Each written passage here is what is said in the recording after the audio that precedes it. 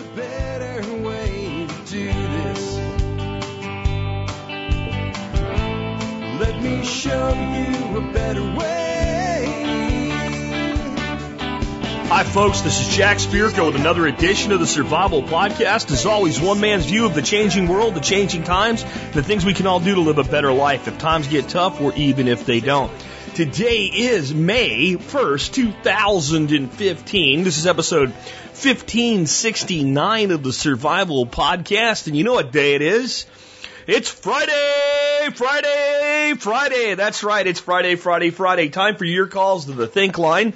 866-65-THINK, 866-65-THINK. One more time, all numbers, 866-658-4465. You call that number, leave me a message, and you might hear yourself on the air. The number of calls I'm going to probably be doing each week is probably going to drop down somewhere between 5 and 7 at most, because I have a new program that I'm starting today that I'm totally jazzed about. If you usually skip the intro, listen to this, especially if you're one that likes to ask questions of the expert council. Here's what I decided. The expert council members were not getting enough questions.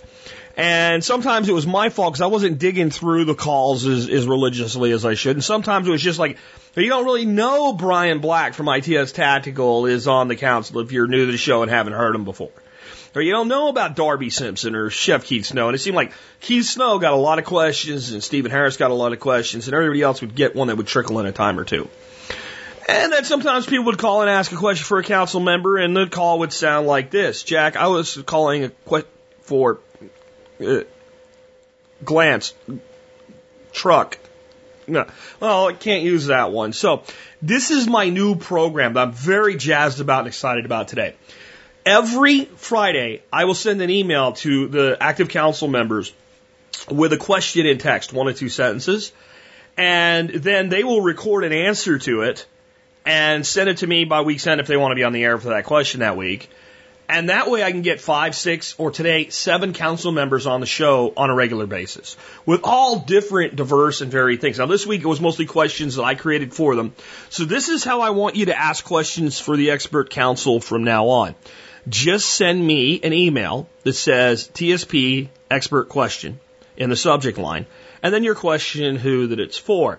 I won't use them all, but I will get, and I'll take them and I'll build a database and start sending questions to the expert council. This is going to make it very simple for them. It's going to make it a very clear, defined question, and it'll help. I can kind of filter and steer the questions a little bit, and maybe I can expand the council even more. So, and I just realized I did something really stupid this week. I think I left John Pugliano off the list. Either that or he didn't respond to me. I'll have to check the email when I'm doing the show today. But John Pugliano, man, if I left you off, dude, I'm sorry. If you didn't get your answer to me, it's your fault. Anyway, so that's going to be how the council goes from now on, and I think it'll go better. And with it working that way, I'm even going to reach out to Jeff Lawton and see if he'd be interested in being on the council, because I've hesitated to do that because of how busy the guy is, how much travel he has, etc. But if I can make it lickety-split simple, I think we'll get better participation from our council members. Today's show is going to blow you away. Strap in, get ready for it. But before we do, let us take care of our sponsors. Sponsor of the day, number 1 today, Fortress Defense Consultants. Frank Sharp Jr. and his cadre of instructors are awesome people. And they help you complete the triangle of gun operator effectiveness. The weapon, the ammo, and you, the operator, are the linchpin at the top of the triangle. You're what makes it function. A gun, buy it, clean it, load it, put it in your pocket, put it in a holster, put it in your nightstand, lock it in a safe, put it on the shelf, whatever. It is what it is. It does what it does. It will function. It's been made to function that way. The ammo that goes in it, you buy quality ammo, you pull the trigger, bang, it goes off. Done. No problem. No problem. However, that's not the way it works with you. You have a heart. You have a brain. You have stress hormones. You have limitations, physical limitations. In any situation where you're called on to use deadly force or called on to think about using deadly force and knowing when and when not to, training is key. The kind of training you'll get with Fortress Defense Consultants from Frank Sharp Jr. Check out his website today, fortressdefense.com.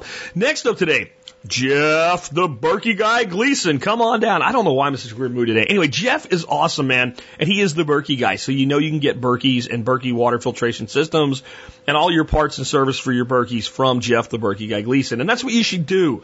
If you have a Berkey and you need filters, get them from Jeff. If you don't have a Berkey and you want one, get it from Jeff. Why would you go to the non-Berkey guy when you can go to the Berkey guy himself, Jeff Gleason, who's been supporting our show for almost 6 years now? Great guy, maniac at customer service, awesome dude. Check him out today. His website, directive21.com, directive21.com.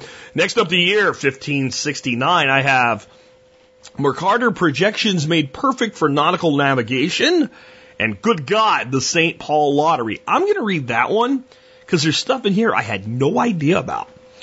It's all for the public good, says Queen Elizabeth I, as England's first lottery sells up to 400,000 tickets. It's held at St. Paul's Cathedral, and the Queen offers fine china and cash prizes. This is an experiment in raising money for the general fund and certain pet projects. It is advised as being for the public good. It's probably doing someone some good. During the American Revolution, Benjamin Franklin will use the lottery for financing the purchase of cannons. The first public lotteries began in the Netherlands, so English word lottery comes from the Dutch word meaning fate. I didn't know any of that. Next up, Alex Shrugg's take. Lots of stuff I didn't know anything on. My take by Alex Shrug. Least anyone think that Christians have cornered the market on gambling. The Jewish holiday of Hanukkah uses gambling directly. The dreidel is a spinning top with 4 sides. You put money in the pot, spin the top, and depending on how it falls, you collect the money and put more in. Why gamble? In 175 BCE, the study of the Bible was outlawed by the Greek king. Nevertheless, Jews continued to study the Bible, but they would put out a gambling top and money. So that if authorities broke down the door, they would think that the Jews were gambling. Gambling was okay, but studying the Bible was not. After the Greek king was thrown out of Israel, part of the remembering the holidays of light candles and play that little gambling top. I knew all about the dreidel. I didn't know it was actually for gambling. I didn't have any idea, so I thought that was really interesting. Here's my take on this. I find it amusing when people say, lotteries are taxes on the poor. No, you know what a lottery is when run by the state? It is what's called a voluntary tax. No one forces you to play the lottery. People choose to play the lottery. And frankly, as long as your odds are in the lottery, you're probably more likely to get what you want out of it than you are from government on a daily basis. That's my take by Jack Spirko. Remember, you can hear all these cool factoids and get all these different things from the years of history at tspwiki.com. The survival, self-sufficiency, self-reliance, permaculture, ecological living, and historical wiki built by the TSP community. Again, at tspwiki.com, and these history segments are brought to you by Alex Shrugged, our #1 contributor at the wiki. I don't talk about the wiki too much other than the history segments. Guys, if you check out the wiki, it is an encyclopedia of all things self-sufficiency, self-reliant, and sustainable. And it is a factory of knowledge, and we invite you to participate. If you just go to tspwiki.com, you can see how to get started. We even have videos there, so if you're like, I don't know how to edit a wiki, sure you do. Just watch the video and then you'll know. Learn a new skill, even a tech one. All right, next up, real quick, hey, join the MSB. That's all today for that. If you want to know more about what the MSB is, go to survivalpodcast.com, click on members. I do have an announcement for a new discounter. Hawk Ammo, H-A-W-K, ammo.com, is a new MSB supporter. I've yet to announce it on the website, but they are in the MSB. They're doing 7% off all their precision custom-loaded ammunition. Really high-quality stuff. Check them out. Again, hawkammo.com. And if you're a member, click on benefits when you're in your MSB, and you'll see them right at the top listed as a new MSB discounter.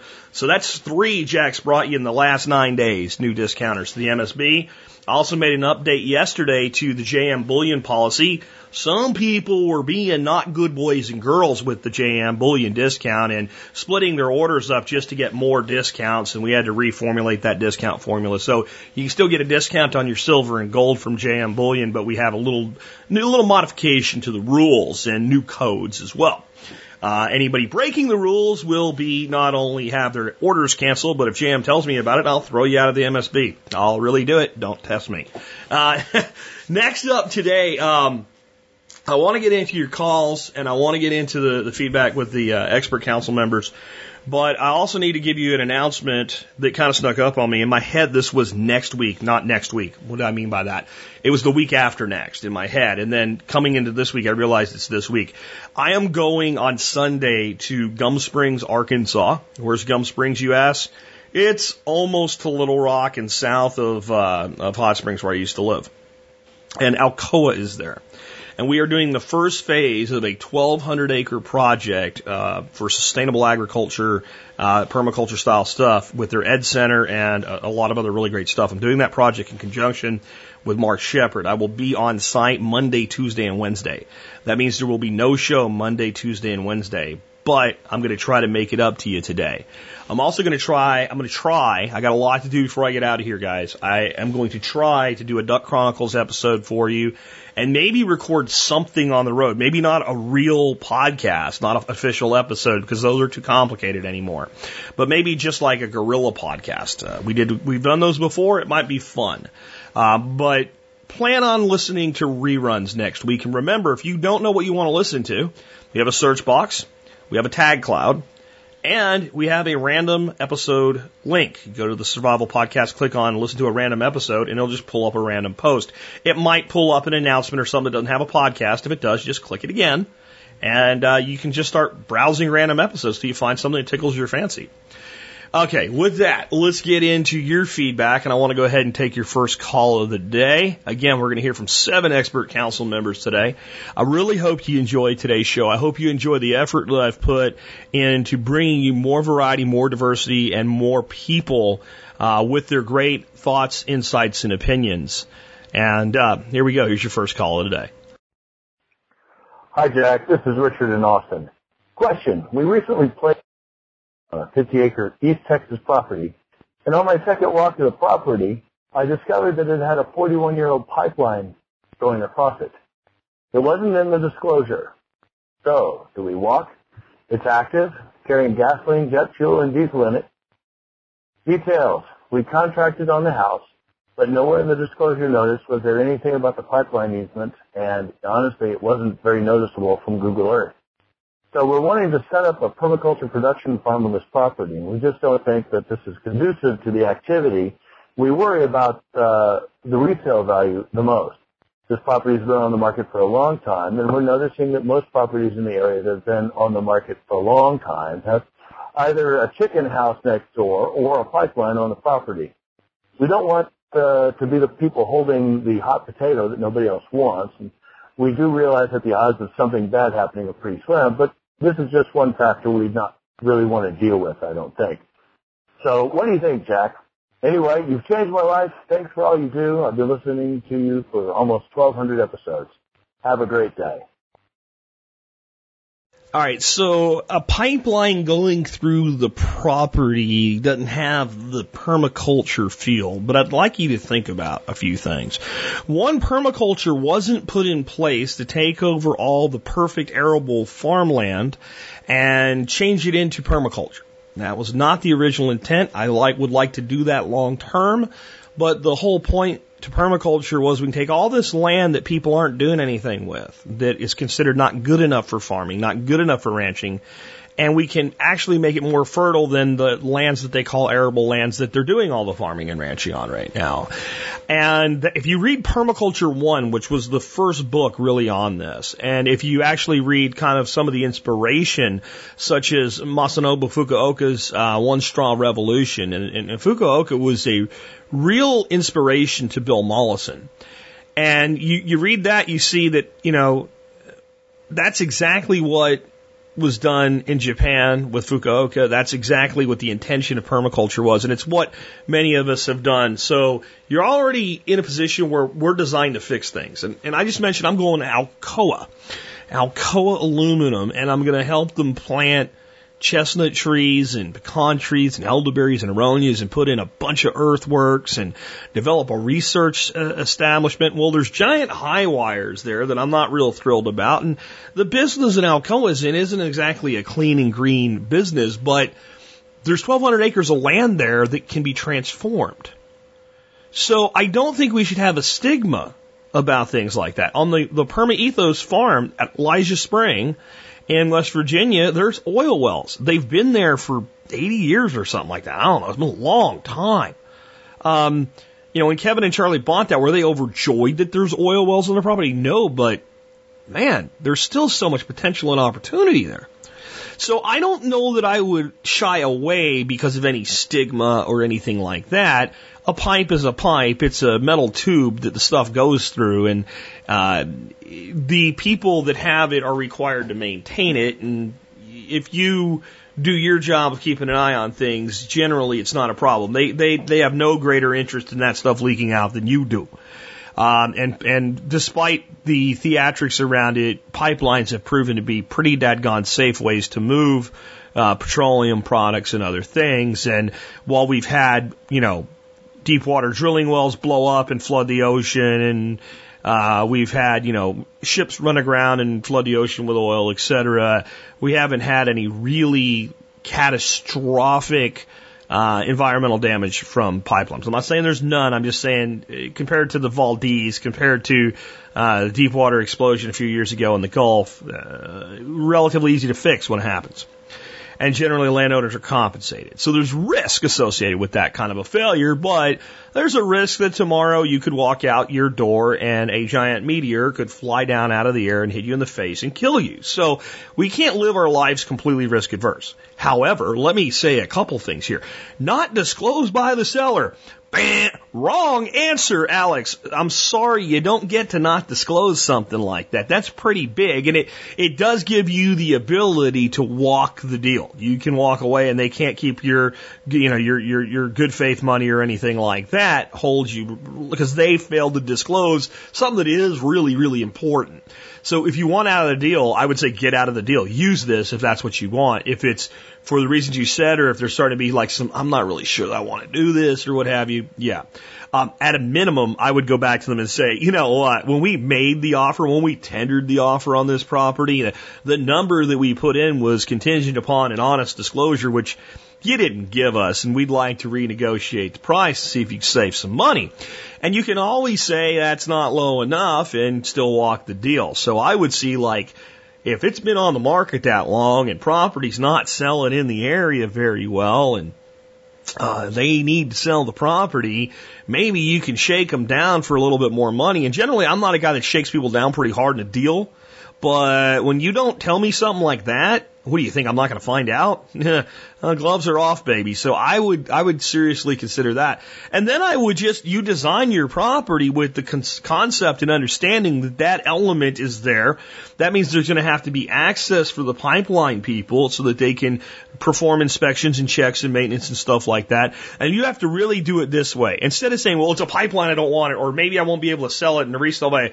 You definitely, if you're going to have a problem with resale value, don't buy it anyway. Okay? You shouldn't go into a real estate deal without an exit strategy. So make sure the exit strategy is solid. That can be done partially with negotiations. But you should now look at the property anew.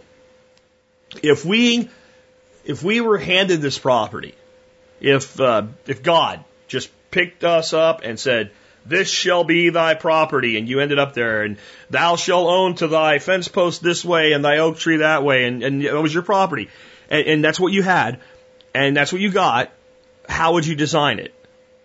And if you're pleased with how that results, that little mental thought experiment results, and you say we can live with this, then I would buy the property. I would not buy. I mean, maybe you're getting a great deal on the property because the pipeline's there. If you, after you did that thought experiment, said, I'd be like, dude, can I please go somewhere else? Please don't make me make this the Garden of Eden. Then I would probably decide that I didn't want the property and go somewhere else. But either way, you have a complete and compelling case to walk the deal if you don't want the property. Those are my thoughts. Let's take one for the expert council here. So my first question for an expert council member is for Ben Falk. Ben, what I'd like you to talk to us about this week is a so-called invasive species, autumn olive. What are your thoughts on this plant and its values as food, medicine, and land fertility?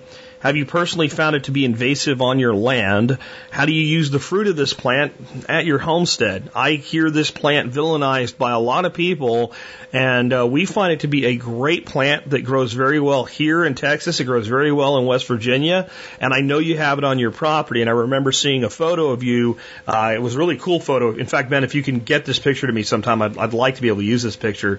And it's you picking stuff, and then the sun's setting, and it's kind of darked out and silhouetted, and it says, "Hi, I'm Autumn Olive, and I'm as native as you."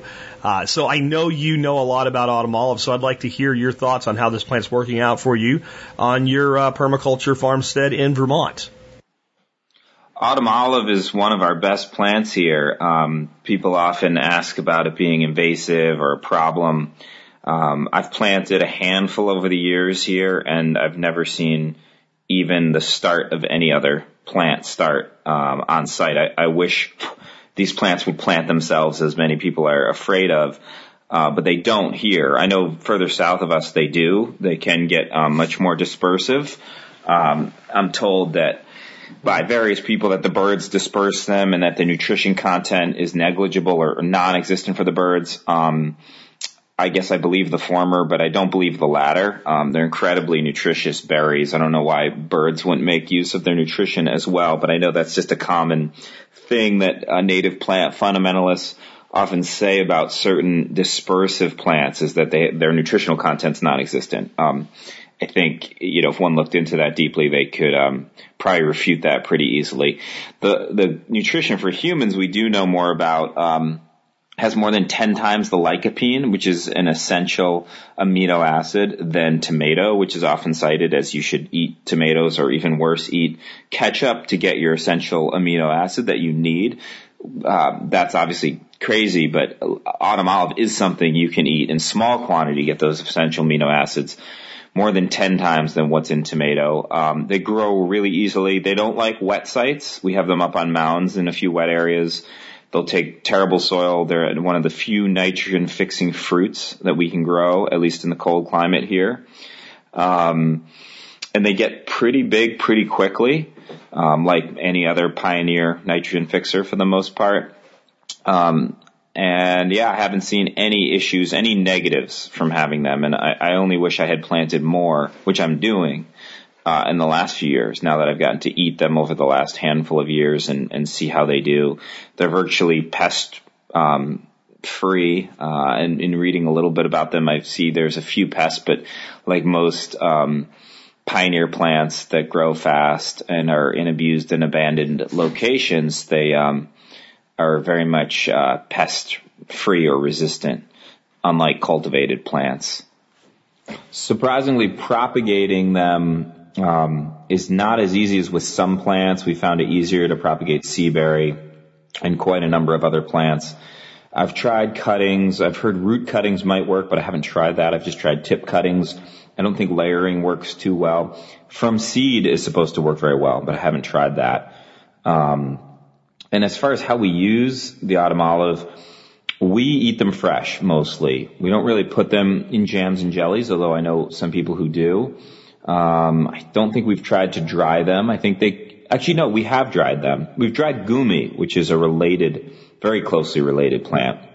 It's also an Elaeagnus species, and that's dried well. It's kind of interesting to eat. It's not I think, going to be a favorite as a dried fruit, but it's good. It holds up, and it's a nice way of preserving nutrients, that's for sure. But we mostly eat them fresh and then freeze them and put them in juices. For the most part, it's not a fruit we store a lot of, like elderberry and seaberry. The elderberry and seaberry is what gets us through the winter. We don't really see the need of storing any other fruit for the most part. Thanks a lot. Hi, Jack. This is Rob from up in the northern area, Wisconsin. I've got a question regarding eradicating tent caterpillars from apple trees. We've got a property we just purchased, and the original owner has two beautiful, well-producing apple trees, but every year they get ransacked by tent caterpillars. He said he's tried everything. I don't want to do anything non-organic, but I would love to get rid of these because I guess they tear the apples just completely apart. So I saw it last year during his harvest time with these trees, and Yeah, the caterpillars pretty much ate them alive. So if you've got any ideas, I'd be completely open to trying them out. Thanks for everything you do. Bye. Tent caterpillars, hey, well, I'll start out with what my grandmother used to do. See, the thing about these guys is they all go back to the nest after they gorge themselves eating the pretty leaves of your tree. So if you wait till the end of the day, they're all in there. Now, what Grandma would do, I'm not saying it's what you should do, but it's what Grandma used to do. She would get a long pole and wrap a rag around it with a little bit of kerosene on that rag, and she would light that rag on fire.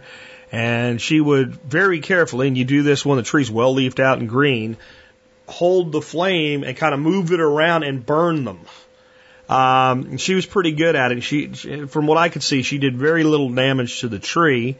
My memory of this is pretty old, and I was pretty young, and I was never permitted to try it, though you can bet, you know, that a 10-year-old would like to have a 12-foot long pole with fire on the end of it, but they were wise enough not to let me do it. So I don't have any experience doing that. What I started doing as I got older and became responsible for some of this stuff was noticing that most of the time they would be out on a limb, and they were bad in our black walnut trees. And I just would wait for them to go in there, and I'd go out with an extension pruner and maybe a step ladder, and I would just prune the whole end of the branch off, and then I'd pitch that in our burner that we burnt our paper in. So we didn't throw paper to the garbage. We had a old 55-gallon drum that anything was burnable. Instead of sending it down to the dump, we burned it. And I didn't really know about composting paper or anything like that back then. And that worked pretty well. It certainly kept them under control. So one form or another of mechanical removal is probably going to be your best bet, especially with just a couple trees that you're worried about protecting. They generally don't do enough damage to kill a tree, and in general, they don't do enough damage to seriously affect the yield from the tree if you're having that problem because they're defoliating it enough that it can't make enough energy to produce fruit. Then you need to take some level of control. A long pole with something on it that would kind of catch and then just kind of twisting it like cotton candy, most of them will end up in there. Again, you want to wait, you look at the nest, and when it's full of them, when they've all gone in there, that's when you want to mechanically remove them. So if they're on the end of a branch that's not really important, it can be pruned off, take the whole thing away. The problem with that thing is sometimes they get in like in the heart of the tree in like a V. And when they're in there, it's a lot harder to deal with them because you can't prune that out. You have to, go in there and physically remove them. And I guess that's why my grandmother was so big on the kerosene stick method.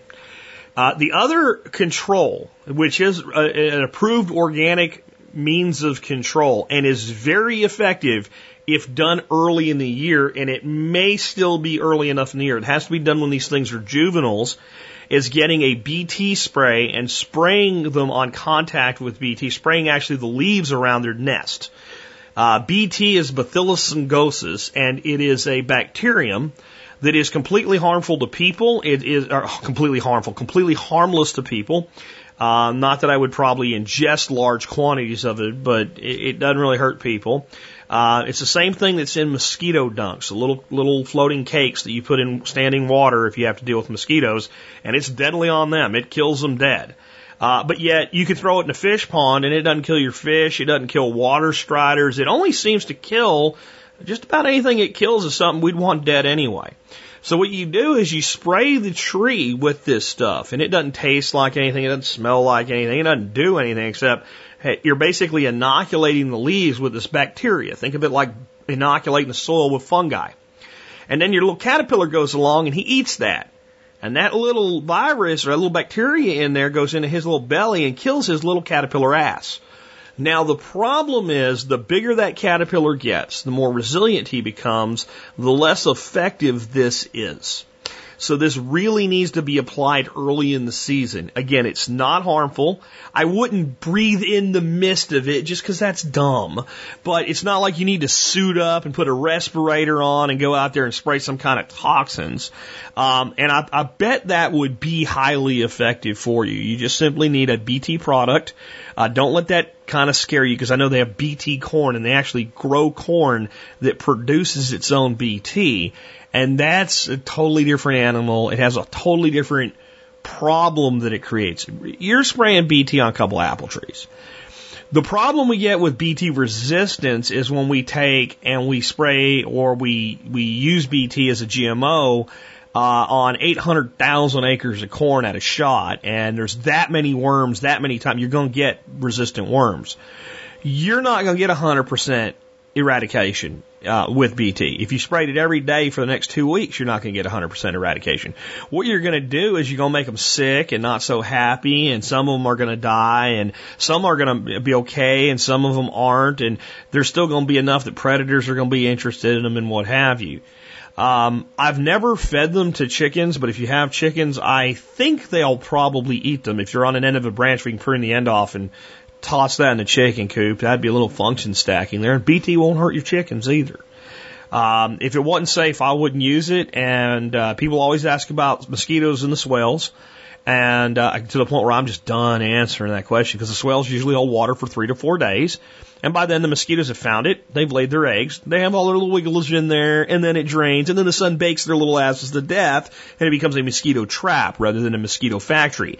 But this last rain event was stupid crazy, 2.5 inches in 1 day, followed by more, followed by more, followed by more. So the swales have been full for about 7 days now. So they're highly populated with little wiggling Aedes aegypti who are in there right now having their guts eaten out by BT because I threw BT dunks in there, and it starts killing them in a day.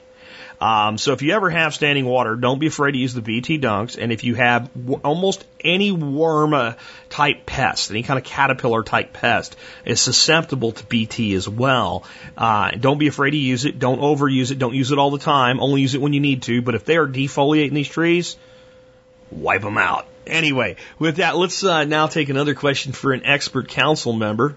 This question is actually a question for me, myself, and I. I have a question for Darby Simpson of Simpson Family Farms, who's an expert on pastured poultry and pastured pork. Darby, this year I am raising some turkeys free range, broad-breasted bronze turkeys. And my understanding is they can get very large very fast. 22 weeks, they can get up to 35, 36 pounds. Mine may not get quite that big because they're being raised free range, but they can still get very large. Here's my question. Number one, about what is the right age to slaughter them? Do I want to let them get that big? Is there any adverse effect on the quality of the meat if you let them get to full size? Or is there, any reason to not let them go much longer than that? With this breed, will they have any kind of problems? It doesn't seem like they will. And then what is the expected yield of a turkey carcass? So if I let a bird go to 30 pounds, what am I looking at when I'm done gutting it and plucking it and all? Or if I let it go to 32, 33 pounds, what am I looking at if I have a hen that's 20? So I'm very familiar with chickens, just not so much with turkeys. So what's up, Darby? What do I do with these birds when it's time for them to graduate? I've named them Thanksgiving, Christmas, and New Year's. Hey, Jack, this is Darby Simpson calling in to talk a little turkey with you. I'm excited to hear that you're raising a few turkeys on your homestead there this year. I tell you what, there is absolutely nothing with a bigger wow factor in terms of flavor that we raise here on our farm than our turkeys that we raise for Thanksgiving each year. I think the broad-breasted bronze is a great tweener variety for homesteaders. It's kind of a faster growing heritage breed, and everything I've heard about them sounds great.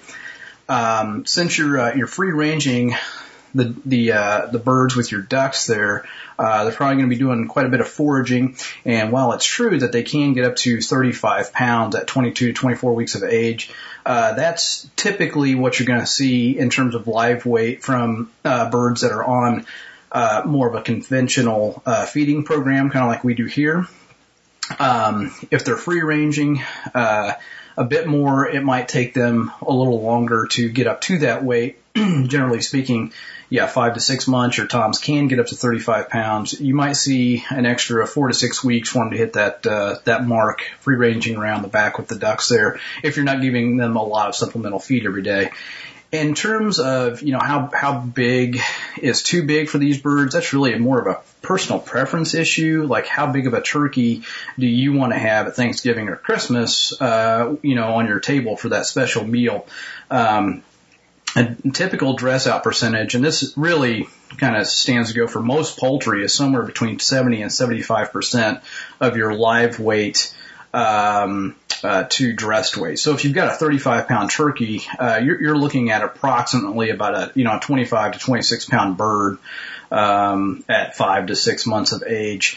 Is 25 or 26 pounds too big? For a lot of families, it's not. Maybe for you it is. If that's the case, just dress it out a little bit sooner. For a lot of our customers, they want that 25-pound turkey because they've got a big gathering. They want plenty of leftovers, plenty of meals that they can make and put in the freezer after Thanksgiving with that leftover turkey. As far as your feeding regimen, one thing I want to mention, is particularly when you're starting out the poults early on, just for anybody who's raising these guys, if you're putting them on a feeding program, you want to make sure that they've got plenty of protein. They're quite a bit different than chickens. Chickens, you typically start out with a 21% protein. Turkeys, you want to make sure they've got at least 28% protein for the first few weeks of their life. They are fast growing, and that protein really makes sure that they can develop good bone structure, so that they can carry around all that weight as they put it on, as they grow. So really important to make sure they're getting enough protein, whether that's through supplemental feed or if you're letting them free range. Just make sure they got plenty of high protein plant material that they can have access to be sure and grow properly. Jack, I hope that answers the question for you. To learn more about me, you can check out my website at darbysimpson.com and talk about all kinds of things on that blog. There's a lot of free information out there concerning raising poultry, pork, and beef on the farm for homesteaders and for aspiring farmers who want to take this on as a business. I actually just posted a new blog article recently on marketing that you can go and check out, give you some tips and tricks on how to market to new potential customers for your farm business. As always, Jack, thanks for the opportunity to call in and answer a question. Take care. Hey, Jack, this is Briscoe375 on the MSB from Texas, and I have two questions. One, would a one-way braking plow work to make smaller swales rather than big swales? I'm thinking about putting more in rather than bigger ones. Question two, what should I do with all the cedar trees on my property? I live in Bosque County, Texas, and I just bought 10 acres with a house. The property is about 500 foot wide and 1,000 feet long, running generally north and south along the long axis. There is a terrace on the east side of the property, a ridge west of that terrace with a grade of about 20 to 30 degrees. This ridge is covered with cedar trees. There is a second terrace running down the center of the property further west of the ridge. This central terrace is where I plan to put my perennial systems and swale. Even further west of the terrace is another ridge that leads down to a creek that drains north. I think that if I cut all my cedars, I will have an erosion problem. The soil on the middle terrace is 20 to 10 inches thick. Thanks. Love your show. First, making swales with a plow not only works, but it works very well. We're doing it at Elijah Spring. And we put in some small garden ones that we did. And when I say small, these are actually pretty sizable structures. We used a 2-bottom plow, and we made 2 passes. We put it down on the contour line, and we turned the sod over once, and then we took the tractor back around for another turn and put the plow on the ground right so it would move the piece of earth that it had turned up plus what was underneath it and flip it down the slope one more time, and we got beautiful flat-based swales. In fact, I would say for their size, they're as good or better than any swale I've seen made with an excavator. I've not actually seen a swale made with a articulating bucket excavator like Jeff Lawton prefers. All the swales I've ever done with excavators have either been done with a bulldozer or done with a standard excavator where the excavator sits behind the thing and just pulls the dirt to itself. That works really well, but it doesn't make a really smooth swale. It requires some manual labor to square away. And your plow-based swales will too. You will have to clean them up, pull out some extra dirt, what have you, but it will work. And as far as more instead of bigger, Maybe. I don't think you should get married to the idea of more. I think you need to look at the totality of the design that you're putting in and if you put a swale in, know why you're putting it where you're putting it. Don't just do it just to do it. Who knows? Maybe this isn't even really a great property to swale. I doubt it. Sounds like a perfect candidate for swales. But don't necessarily just put in a bunch of swales because that's what you think you need to do. Understand why you're doing it. Understand the contour of the land. Understand the totality of the catchment. Make sure you're planning for sills and overflows, including multiple places the swales can overflow. If you put one sill in a swale, it is only a matter of time before it finds another place to make one for you. You need a secondary failure point. Usually you can do that simply with end silling, which means one end of the sill is open and the other maybe you J-hook the bank around the end. You don't even need to J-hook it. I mean, a couple millimeters build up on one side will make sure the water goes out the other, and then compact that soil at the end, and then that way you have a front sill and a side sill, and if that front sill has lost its capacity, and that by doing that, it's not just that, it'll overflow out the end, because it'll always do that. It's that you know which end, so you know where the water's going next. So you got to think about these things. You put this in, and then one day you get 5 inches of rain in a day, what's it all going to look like? Is it going to give you what you want? So making it with the plow, though, is easy, and it's becoming one of my favorite ways to make swales, especially on large, relatively flat, open country with good soils. It seems maybe more ideal than anything else that you can do. As long as that plow can get down there and do the job and whatever's pulling it's got the horsepower to make it happen, it is very fast, it is very efficient, and you know exactly what you're going to get at the end of it. And the beauty of the plow is when you put the plow down, it holds level, and as long as you're on a contour line, you have to clean it up a little bit, but the bottom of that swale is beautiful. There's a listener that's got a video on YouTube where he put them in with a 2-bottom plow, and I'm going to put that online for you today. I'm also going to link to a Facebook post at Elijah Spring where they planted the swales, not necessarily where they put it in, but it's a time-lapse video of them planting the swales, and all of those swales were done on a fairly steep slope, by the way, in mostly red clay with a 2-bottom plow. And we're going to be working with exactly those kinds of swales in West Virginia in June at the Elijah Springs Summer Festival. We'd love to have you guys come up there with us. So anybody's listening, if you want to know more about that, get over to permaethos.com and sign up and come up and spend a weekend with us and feast on our pastured pork and our pastured poultry and all the other great stuff and learn about this stuff. Anyway, the next question of the cedars. Well, what should you do? You think if you cut them down, you're going to have an erosion problem. Guess what? You're right.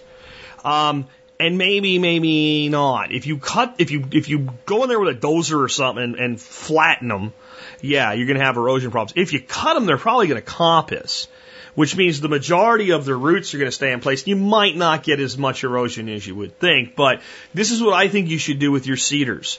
Until you know exactly what you're wanting to do with the land where they currently are, don't do anything. Leave them alone. Leave them alone. Cedar's allelopathic. Yeah, unless you're trying to grow underneath them, it doesn't really matter. And there's always something that'll grow with anything.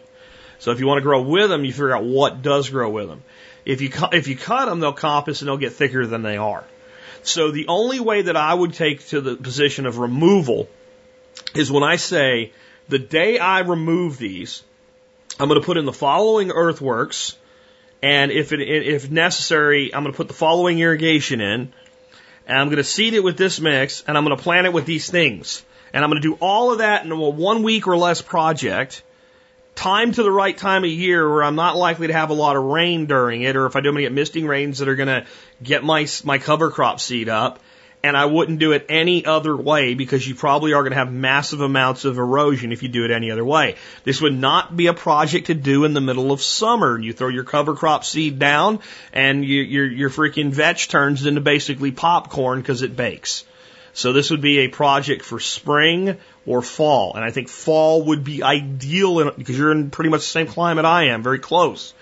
And you get into like September-ish, end of September-ish, early October, yeah, we can talk about putting some really nice earthworks in, getting a cover crop down, getting mulch on, and probably getting some rain, and the earthworks holding back the rain. And you say, well, I don't know what I want to do with it yet. Then leave it alone.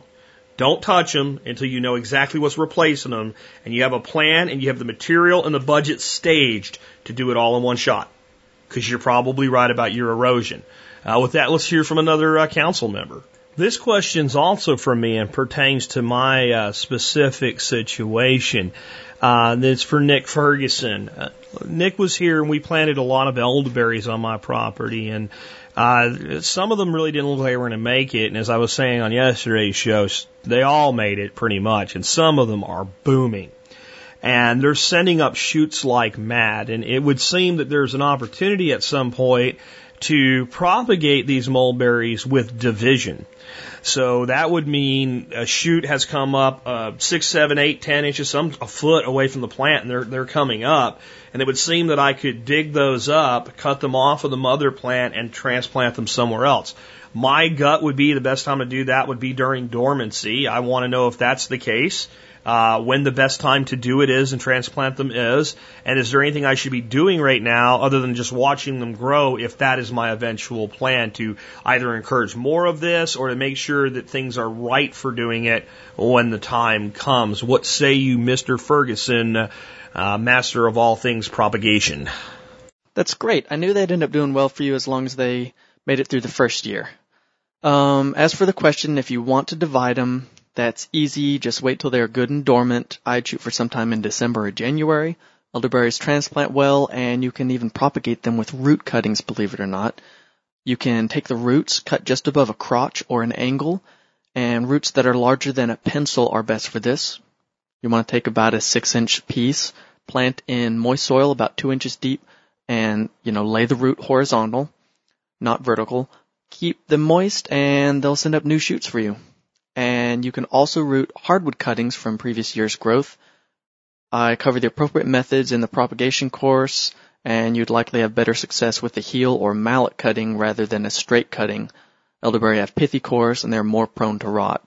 But the basic idea is you're going to take the previous year's growth and either use a mallet or a heel piece, which is, it's not going to be a straight cut. So a straight cut is just going to be the stick snipped off, and a heel or a mallet will be a stick that has a little bit of the other branch that it was attached to. So that union right there. And what that does, it just doesn't expose that pithy core. You have extra material right there, and it helps prevent it from rotting.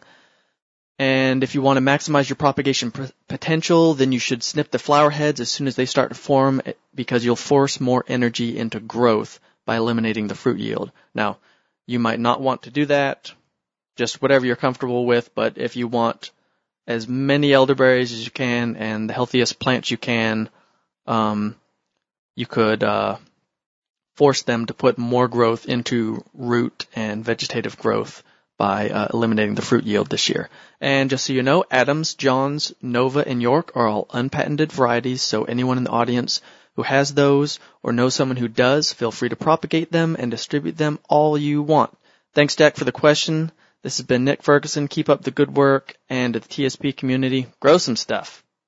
Thanks, Nick. I really appreciate your insights on that. I didn't know you could just do root cuttings. It sounds like you can do root cuttings just about the same way, a little bit larger cutting, a little more care than you do from comfrey root cuttings. So, great way to start propagating elderberries, folks, which I think are an incredible opportunity in the plant propagation business, and not something people are going to find at Home Depot and Lowe's. And there are some really great varieties. And Adams, Johns, and I don't remember the Nova, I think is the other one, but those are all on my property. That's why Nick mentioned them, and they are fantastic.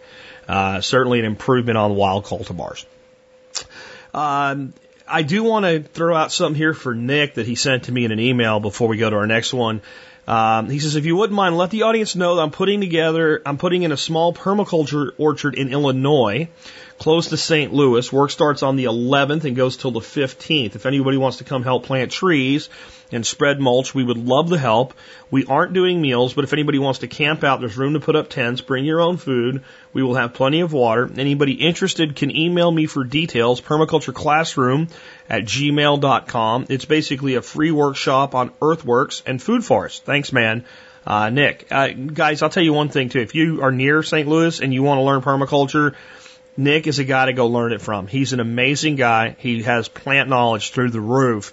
And he's been referred to by more than one person as the nicest person you'll ever meet. And I have to say I concur with that.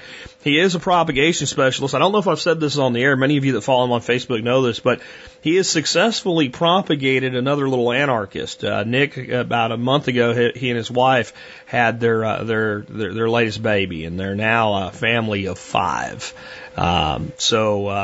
I think his wife really wants a girl, and they have 3 boys now, and I think he said we got one more chance at that, and then you're just going to have what you got. But I just wanted to announce that, Mr. Ferguson is pretty good at propagation of little anarchists. Anyway, with that, I'm going to go ahead and take another one of your questions for me here. Question for Jack. Hi, Jack. This is Patrick from Raleigh, North Carolina, Plumber 4200 on the forum. My question is this. Have you ever had to deal with losing close friends or family that used to have a lot in common with you before you became a minarchist/libertarian/anarchist? If you have lost someone because of your new views, have you tried to reconnect or maybe help them see your point of view, or possibly even welcome them up to the realities of the dichotomy and oligarchy? Details. I grew up in a very rural home in central Illinois, 5 miles from the nearest town, gardens, chickens, really rural. I've never been great at making a lot of friends, but I've had a few close ones. My father has always been my closest friend. Back in the day, in the early 90s, I was a staunch conservative Republican just like him, and I turned him on to Rush Limbaugh back in 1992. We used to think alike on every subject until I started listening to the Survival Podcast. I am now an agnostic deist, and like you, minarchist/anarchist libertarian, and he and I seem to have nothing in common anymore. He is still into Hannity and Rush Limbaugh, and I just can't listen to those guys anymore without wanting to eat a bullet. I can't even tell him I'm not a Christian. I know you've said you can't make anyone who has wiped your butt listen to you or learn from you, but I'm hoping you can at least help me with some advice. This man has been very good to me in my life and is a good guy. But his idea of liberty is that he gets his concealed carry permit, but gay people shouldn't be allowed to be married. He just doesn't understand that liberty means that sometimes people get to do things that you don't like as long as they don't harm you. It's like talking to a wall. Any tactics that you could help me with? By the way, it's funny when I mention things that you have said on the air, he asks what your qualifications are. Then when I ask him what Rush Limbaugh's qualifications are, he just gets very quiet. It's quite funny. Anyway, thanks again for all you do. Hope this hasn't been too long. Bye-bye. Well, it's the beginning, of an ad hominem attack. They're cut off at the end, right? Well, who is this guy, right? So instead of actually responding to the issue with fact and logic and reason and good solid rhetoric to make your case, you attack the source because the source has made you uncomfortable and has made you think and has uncovered weaknesses in your emotional argument. And that's really the heart of this. That you need to understand that there's no way to convince somebody of something before they're ready, especially when the argument is 90% emotional. If you ask a person who is opposed to something like gay marriage to make a logical case against it without using religion, it's impossible for them to do so. They can never actually articulate how it harms them in any way. And they'll say, well, somebody's going to have to bake a cake for some gay people somewhere or something like that. And, my response is if this wasn't the issue that it was today, those things wouldn't be happening very much. And they're going to throw pastors in prison for come on, we're just... the acting out by the other side is because they're tired of being oppressed. If we weren't oppressing them, they wouldn't be acting out. I don't think that anybody should have to serve any customer that they don't have to serve. But that doesn't really get to the heart of your question. So the answer to your question is no. I've never really lost anybody that I didn't want to lose anyway because my shift in political views.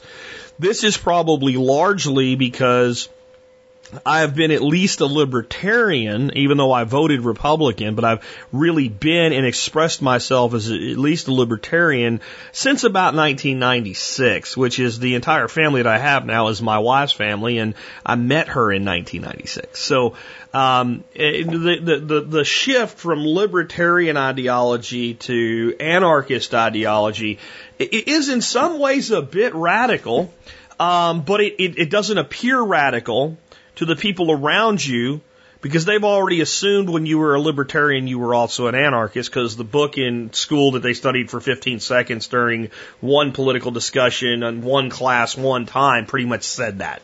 So they don't really know that there's a big change from libertarian to anarchist. So I've actually had to always deal with the problems that you're talking about. And keep in mind, like some of the closest family members we have, one of them is a school teacher and the other's a police officer. And anarchy doesn't really fit really well with either one of those, but we get along just fine. It's my wife's sister and her husband. I love them as family. They are the parents to a most wonderful niece and nephew and uncle could ever ask to have. A young man who I'm going to go see play his final high school baseball game today, and he's going off to play baseball in college now. Very, very outstanding young man I'm very proud of. Things may change over the next 4 years, but right now he's going to school on a scholarship, and he wants to be an attorney. He wants to go to law school when he gets done with his bachelor's degree. That's not exactly in keeping with anarchist theology either, but we get along. And how do we get along? Well, we talk about things like football, and Mark is a gun enthusiast, so we talk about things like guns, and we talk about more about where we agree than where we disagree, and he'll make his cases, his statist ideology cases to me at times, and I'll go, well, that's interesting, and sometimes I'll say things that are a bit far out for him, and what he'll say is, I like you, Jack, you don't ever hold back your opinion. Basically what it is we have enough respect for each other as men to respect each other's opinion. You made a comment about liberty, and liberty is the freedom of everybody to do as they choose as long as they're not hurting anybody else. Well, here's the fact of the matter that we need to understand who have truly liberated our minds from the matrix. And that's what it is. And I know to some people that sounds, egotistical, megalomaniac-like, narcissistic, whatever, like we're better than you or something if you're still in the matrix. And we're not. We're not better than you. We've just seen the pattern, and all of us that are kind of outside of it now realize, if we're honest, that we were right there with you, completely wrapped up in the ideological bullshit ourselves at one time. That we were under the same level of control, and it's absolutely flatly wrong of us to look down on you. That doesn't mean we'll entertain your argument that we now know is bullshit, but it does mean we can respect you. And if we are to have our freedom to express our views, then the people that are still in that walk in life need to have their freedom to express their views. Now, it's interesting what happens when you actually reflect the argument back at them in a context that they haven't heard it before, from a fully informed stance, from an unemotional stance. Because, and this is why you'll find it difficult to deal with people. Believe it or not, you'd get along better with him if you were a liberal Democrat. Yeah, you would. Because you would both argue from a concrete, emotional, lockdown state of accepted rules of engagement that society has agreed upon. He'd be for guns, you'd be against them, okay? You'd be pro-gay rights, he'd be anti-gay rights. You could just go down the list. You would probably say that you were okay with marijuana, and he would say it's a terrible thing. We have to legislate freaking ethics or whatever. And you could just keep going, right? He would be pro-business, and you would be pro-government. And that would then let you argue by proxy. This is the psychology of what happens in America today.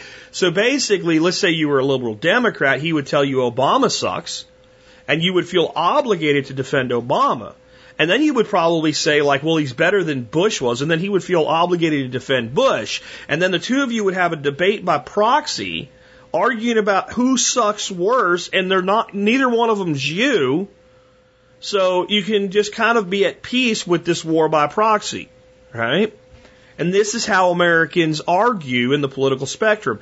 This is why people that are still part of that dichotomy have such a hard time communicating with people that aren't. Because the first thing they do is attack the ideology of the left, or if they're on the left, the ideology of the right. And when they do that, and you go, well, you're completely right about that. I disagree with that. Those people suck too. It's like a short circuit. I don't know what to do now. I don't understand. He just broke the rules. He's not supposed to agree on that. Or he's not supposed to disagree with me and disagree on the other side's position on it as well. He disagrees with both of us. I don't know what to do. So then we're going to ridicule this. We're going to attack this. We're going to find every fallacy we can to throw at it to try to make it go away. Because it's much easier to stick within the rules, which are your side sucks, your guy's worse than my guy. But when you start saying, I don't care about any of the guys, and we're down to, so that's why you're going to have the disconnect. So now, the way you deal with the disconnect, again, is you let it go. You understand he has a right to his opinion. And you have to understand, this is the most important thing that causes these heated discussions. Me changing your opinion about the issue doesn't contribute to the square root of F all about the totality of the issue. If you change his mind about gay marriage, the national debate will continue unabated, and he won't make a ripple in the frog pond of that issue. That issue is off to the races. It's going to run its course, and the fact of the matter is the people that were staunch opponents of this are going to be looked at 25, 30 years from now with the same disdain as people that put up a sign in the front window of a restaurant that said no coloreds allowed. They're going to be looked at that way. And that's what they're really afraid of. They're starting, that's why all of a sudden, civil unions, let's offer civil, that's a white flag of surrender. They know which way the wind blows. In the words of the South Carolina delegate at the Constitutional Convention, or the Independence Convention in Philadelphia, when South Carolina decided that they would come on board with independence. They know which way the wind blows. And then it's time to get on board and at this point try to throw an olive branch out there. But it doesn't matter. It doesn't matter. So if you have a family member who's good to you, talk about the things that you agree with and don't try to force your ideology on them. And when they start bringing their ideology to you, learn to sip your beer and say, that's nice that you think that way. That's interesting. And you say, if you entertain me, maybe you could explain and give them one of those little, anarcho nuggets that are hard to explain and fight back against. And then when they've tired of it, go talk about baseball or something else. Talk about the variety of hop in the beer that you're drinking and just let it go. And don't bring me up. Don't bring me up because then you're going into his world, which is your guy versus my guy, Rush Limbaugh versus Jack Spirko. This is about the two of you and your familiar relationship and your respect for each other as human beings and men. That's where it needs to stay. Let's take another one. This one here, we'll give another one here for the expert council. This question is for Michael Jordan, the Bee Whisperer. And my question for Michael is, can you talk about 2 or 3 ways or even more that people can use raw beeswax to make useful products? Not really how to extract it, just what to do with it. I mean, I want this to be an answer for people that maybe aren't beekeepers, but they know somebody they can get wax from or barter from or buy. Like, what are the uses from wax? Because, my understanding is it's the number 2 bee product, right behind honey. So, Mr. Jordan, Mr. Whisperer of the Bee, what say you about beeswax? Hey, this is Michael Jordan, the Bee Whisperer of a bee-friendly company, here on the Expert Council to talk about beeswax products. In my opinion, beeswax is the number 2 product in the beehive and is the number 1 product priced per pound. Good blocks of raw, clean beeswax sell anywhere from $15 to $25 a pound. We all know that you can make mass amounts of lip balm, lotions, and skincare products, but there are literally so many things out there that you can use beeswax for that there's too many to mention. I would just start out pouring beeswax in ice trays. Each cube weighs around 1 ounce of beeswax. You can add oils and essential herbs before you pour it into the ice trays, like lemongrass oil to make swarm lure traps, or adding menthol and silver sulfites to make homemade burn rubs. By poking a small hole and adding a candle wick, you can make small scented candles, wrap them up for sale, or even gifts. If you choose not to add the herbs or the oil, you can take them directly, poured into those ice trays, to archery shops or bowstring stores for anything for archery or even string instruments. By advertising this on Craigslist that you have these, you could do different advertisements for candles, string instruments, archery, even selling them to people that are using it to pluck ducks and chickens. They coat them on the birds and then scraping off the wax, leaving a cleaner coat. With your beeswax, you can start making your own bee frame foundations for your hives or to sell locally to other beekeepers. This is really becoming a lucrative business because beekeepers are looking for a more natural product that is local for their beehives and not shipping in foundation or other wax products from all over and introducing it in their hive. Speaking of foundation, what about top bar hives? I have not seen a wax stick for a glue gun. If you would make a wax stick to be placed in a glue gun, man, you could put those beads of wax on top bar beehives so much faster. I could seal my meat bottles. I could use it for letters for weddings and formal invitations, putting a stamp in them. I think that product someone should come out with, adding many different colors to it. I think it would be super sweet. I think that beeswax glue guns is on the next order of my business. With all that, making ice cube tray wax mold and adding color and selling them to what they call encaustic artists. Encaustic paintings are also known as hot wax painting. It involves using heated beeswax to make colored pigments and adding them. You can even add liquid scents to them, giving it a prepared smell, adding it to the canvas, making it almost like you would make a stained glass window with smell. One of the greatest artworks is at the St. Catherine's Monastery, commonly known as St. Katrina, has one of the greatest pieces of acoustic art known. You can always use the wax to make impressions of keys or even make molds of jewelry of intricate designs and details. By carving a ring out of beeswax and placing it in sand, you can pour aluminum or even gold, letting it melt away, leaving beautiful jewelry to work from. You can use your wax molds for ammo, for light shooting practice and home defense, so you're not wasting a lot of powder and ammunition, getting you used to firing a gun. Wax has so many uses. I guess that's why for many years it was even used as a currency amongst many colonies in Europe. This has been the Bee Whisperer with some info on beeswax for you. Keep your eye out on the BDC course that we have coming out, and take care and be safe out there. And have a blessed day. Hey, Jack. This is Nathan from Indianapolis, Indiana. I have a question for you about allelopathy, the allelopathic nature of hickories and pecans. The details are I have a 25-year-old grove of hickory and pecans that were planted. They're about 30 to 50 feet intervals. And now they have a fully enclosed overhead canopy.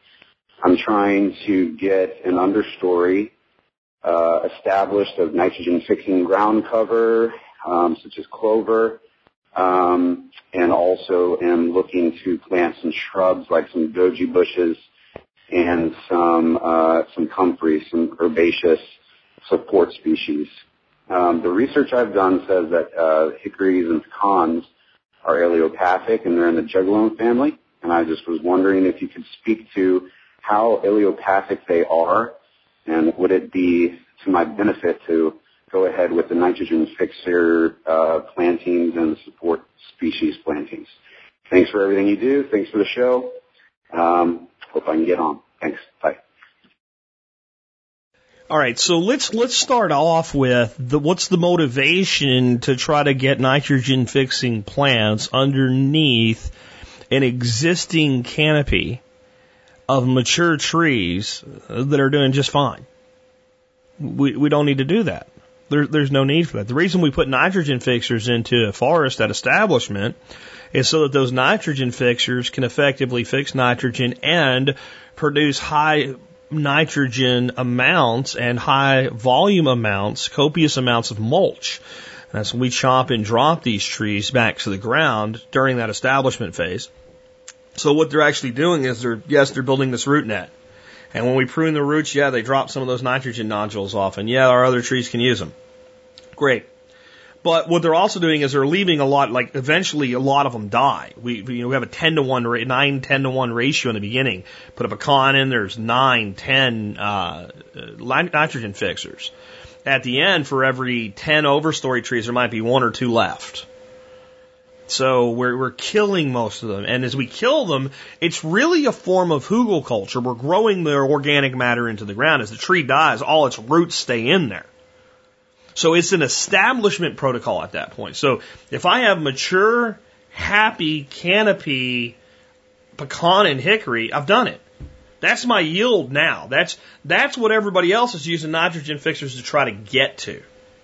It doesn't mean we can't maybe use some of that space, but it's not for growing, because you have a whole different issue. So goji berry can do well with maybe half shade, but it's got to get sun. It's got to get some real sun on it for it to grow large like it wants to put berries on and to ripen them.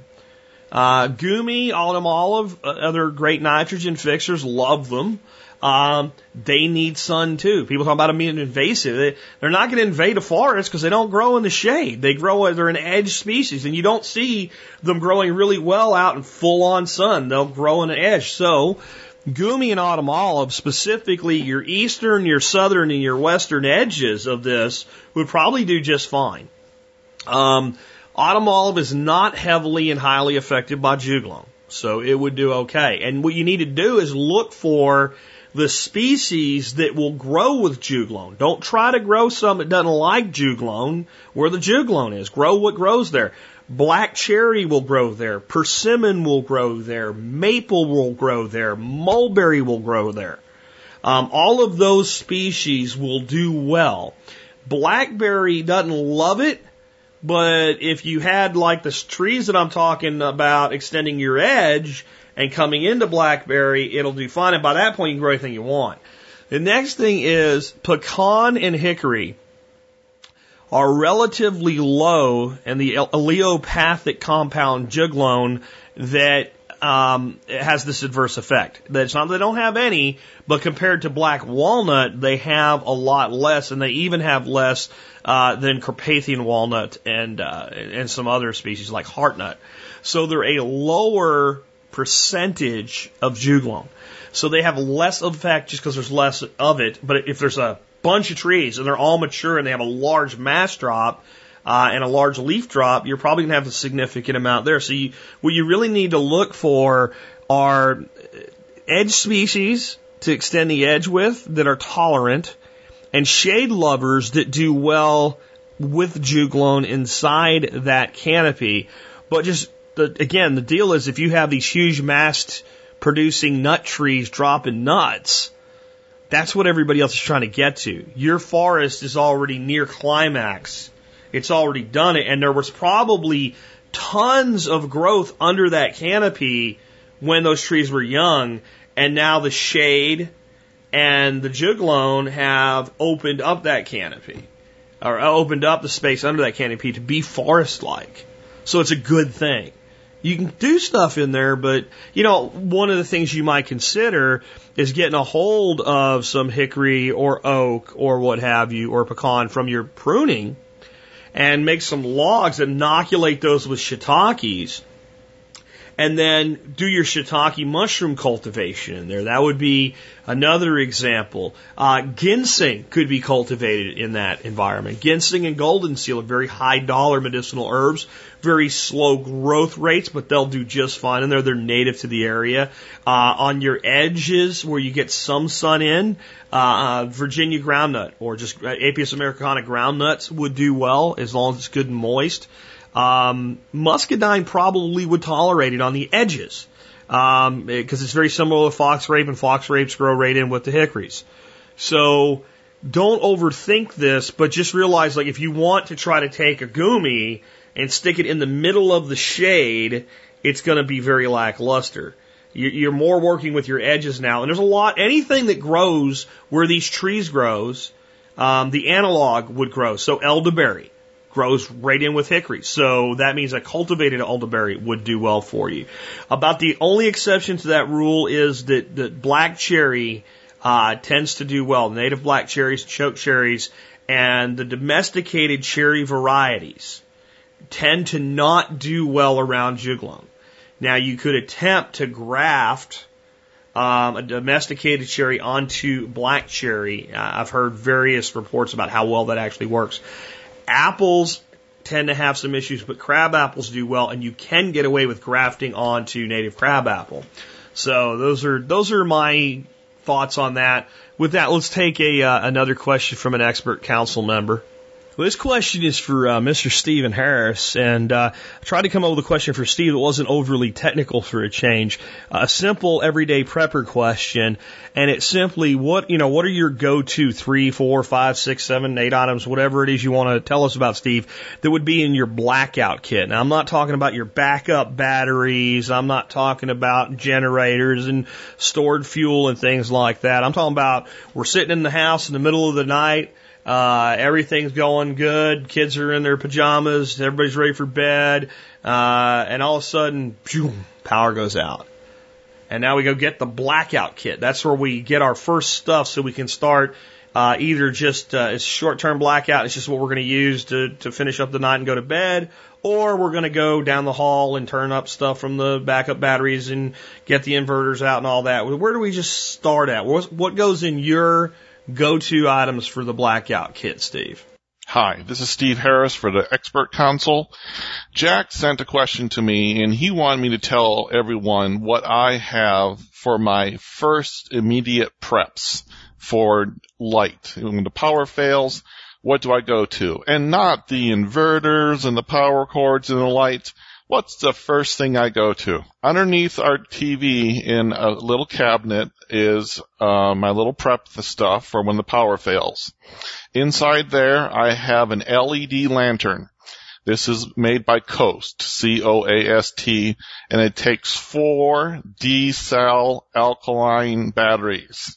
Keyword, alkaline batteries and D-cells. It'll put out about 375 lumens at max, but the nice thing about it is it's got a knob, and you can change the brightness all the way down to nothing to all the way up. So you can put just enough light on something to work on it or do what you have to do, or you can turn it all the way up and light the entire room up. But it gives you a great deal of flexibility and a great deal of conservation for the batteries.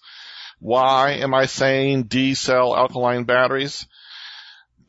This is for storage, okay? I recommend AA's for everyday use and for preparedness and fast charging and everything else. They're really good.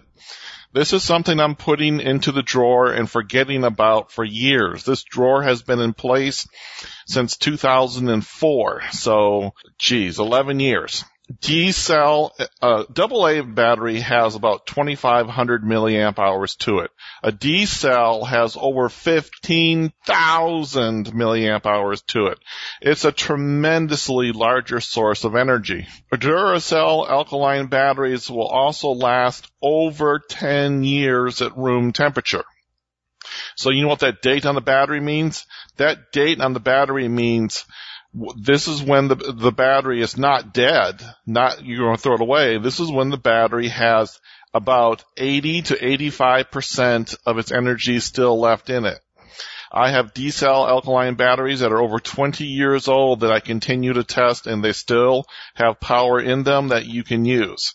So when you put stuff away for a long time and you want it to work when you go to it, you're going to do this with D-cell alkaline batteries. That is the takeaway, and they better be Duracell.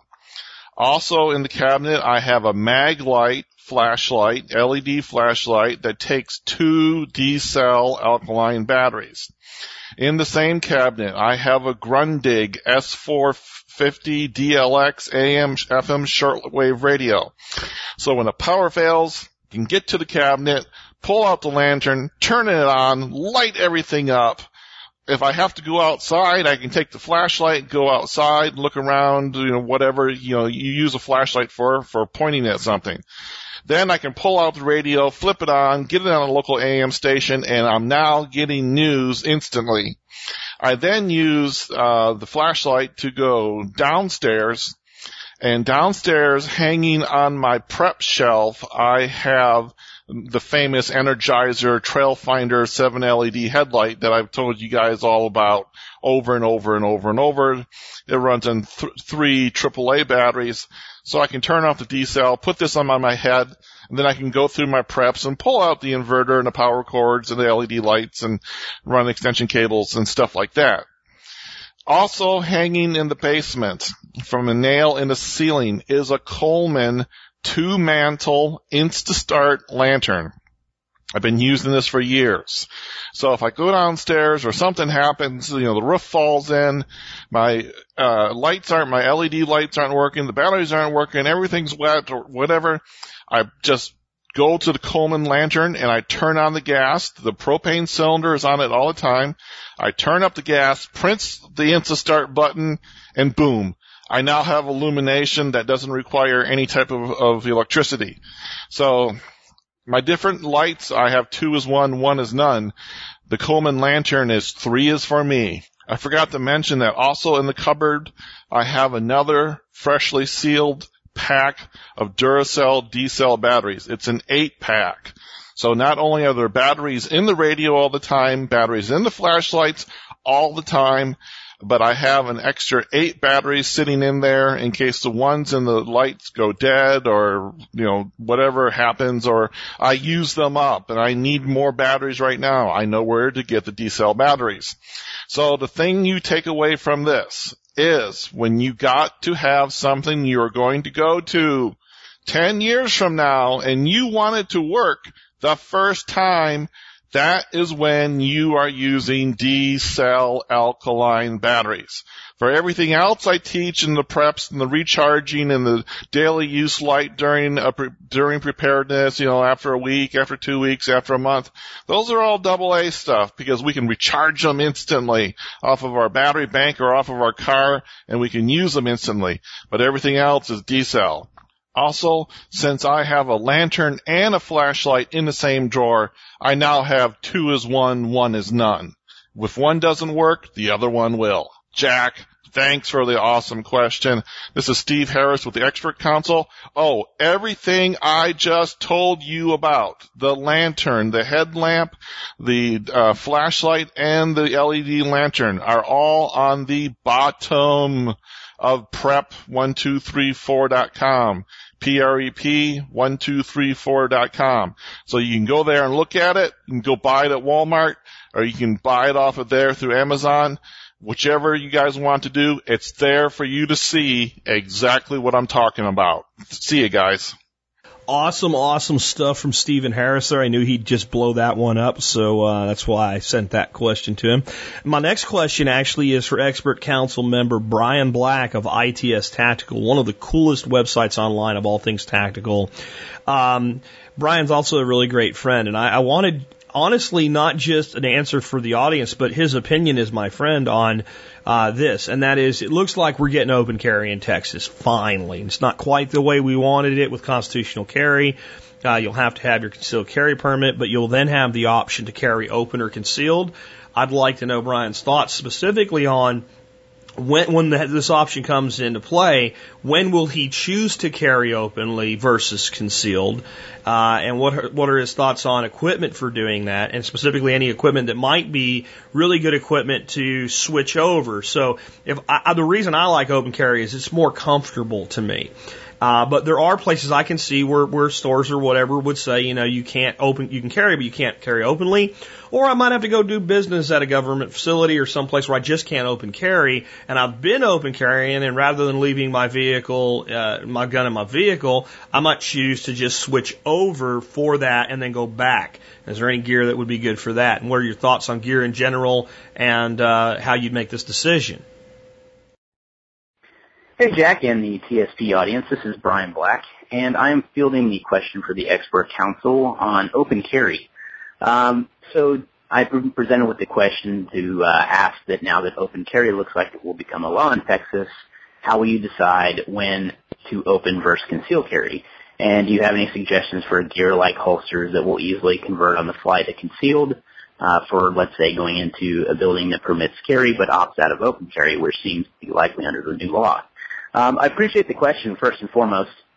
I do carry on a regular basis, and the open carry issue is something that not everybody agrees with. While I'll give my stance on it, there's a lot of people that think that perhaps open carry should not be something that Texas undertakes. I think the opposite. I think that it is important to adopt open carry in Texas, but myself, I will not be open carrying, and that's not because I don't believe in it, but I just think that I'm of the opinion that why show my cards if I don't have to. So I will continue to carry concealed, but I like the protection that it provides to CHL holders, which is the concealed carry permit in Texas, which is that or your gun happens to flash while you're going into something, or your shirt comes untucked or something like that, you'll have protection under this law where, oftentimes that's something you can get in trouble for in Texas. So I do like that option. So in terms of me deciding whether to open or conceal carry, I will continue to conceal carry. That's just the stance that I'm going to take. However, I do think it's important to have the ability to open carry, and if I'm out on the range and stuff like that, I will definitely open carry, and it's good to know that I have that option when I'm on land out hunting and things like that. So I think it's important in that aspect too, and that's how I'll personally use it. As far as holsters, I'm a big fan of the Raven Concealment Vanguard for concealed carry, and that's what I use on a daily basis. I've been using that holster for a number of years now. I'm very happy with it. It's a low-profile option. I appendix carry, so it works really well for the method that I carry. As far as convertible holsters, I'm not really sure on that. What I would like to say with open carry, though, is that I would recommend some type of retention.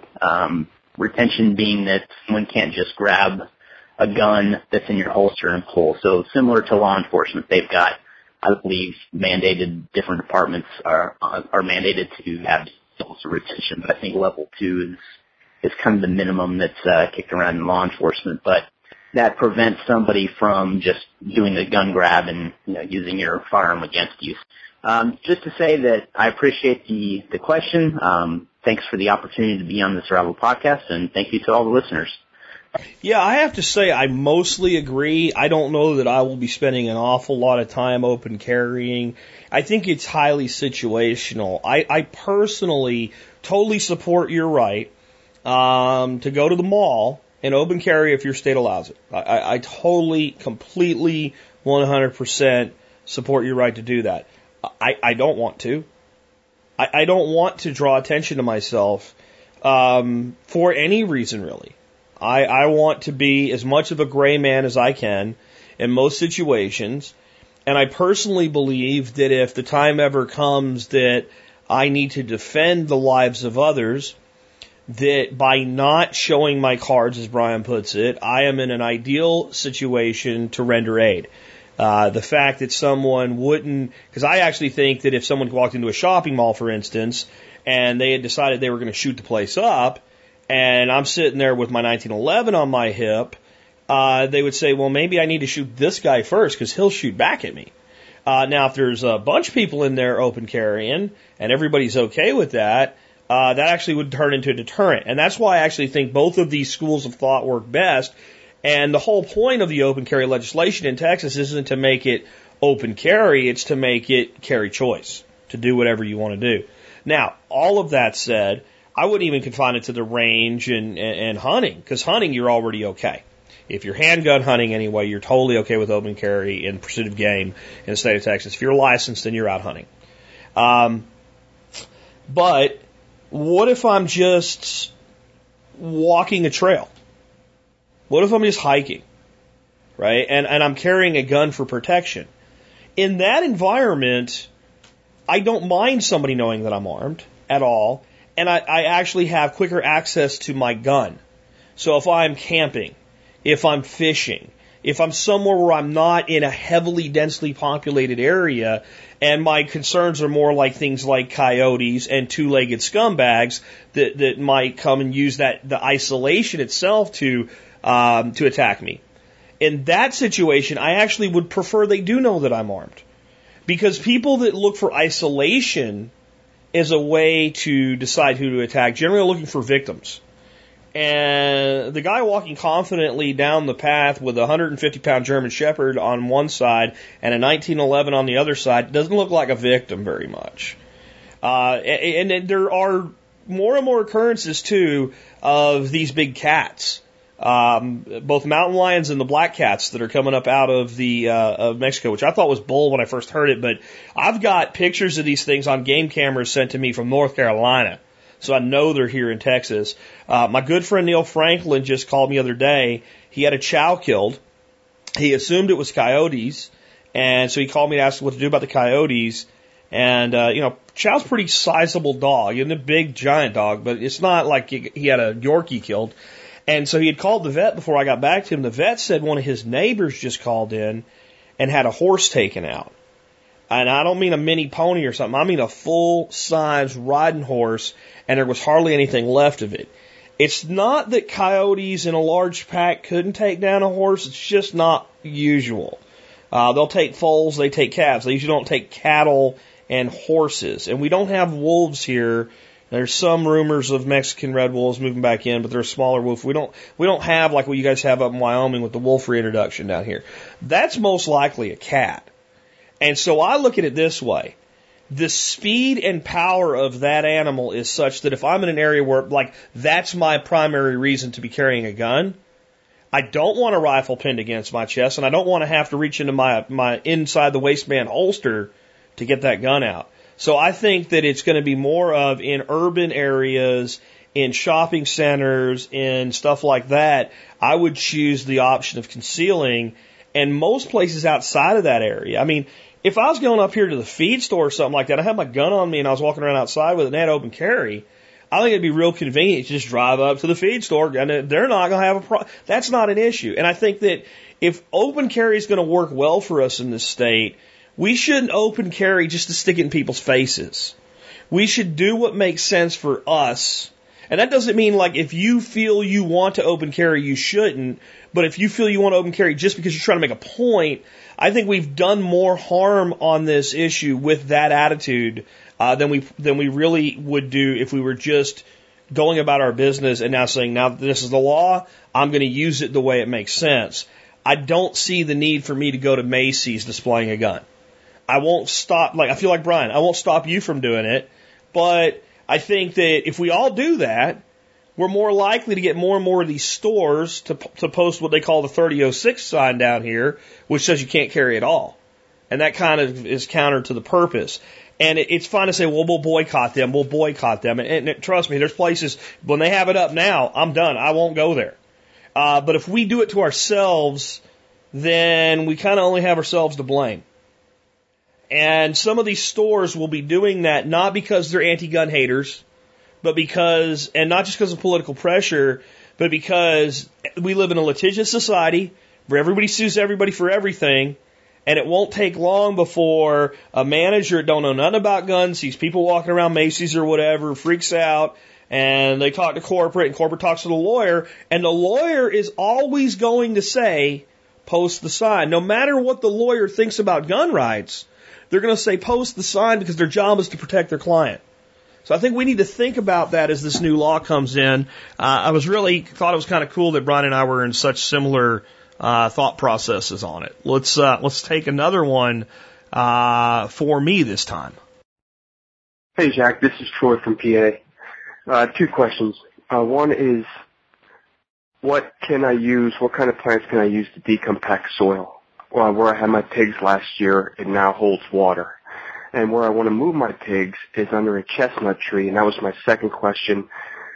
Will those spiny hulls hurt the pigs in any way underneath the chestnut tree? I think it's a Chinese chestnut. It's definitely not a horse chestnut. Thanks for all you Steelers. Sounds like a little cell phone handoff problem there at the end, tower to tower thing, but I got the gist of it, and thank you. I know where you were going with that. I appreciate you. Anyway, the chestnuts and pigs go together like peanut butter and jelly. I can't see there being a problem except for it sounds like basically you're confining the pigs to a relatively small area. And if they have to lay on those things long enough, I guess it could become a problem, but probably not. Ranging pigs under chestnut trees and finishing them on chestnuts is a great way to do things. It's exactly what Mark Shepard does at New Forest Farm, and he has some of the finest pork product you will ever put your hands on. So feeding pigs chestnuts is good to go, and they know what to do, and they're not going to get hurt by feeding on the nuts if they're still attached to the burrs here and there and what have you, and they'll deal with the burrs. Now, if you have young pigs you're raising and there's a whole bunch of burrs and they're laying on them, that could be irritating to the skin. So you really need to make sure they have a place in the shade that would be comfortable for them. And that may be as simple as just putting down a bunch of straw or something in one of the areas so that there's something to be there besides just a pile of the husks.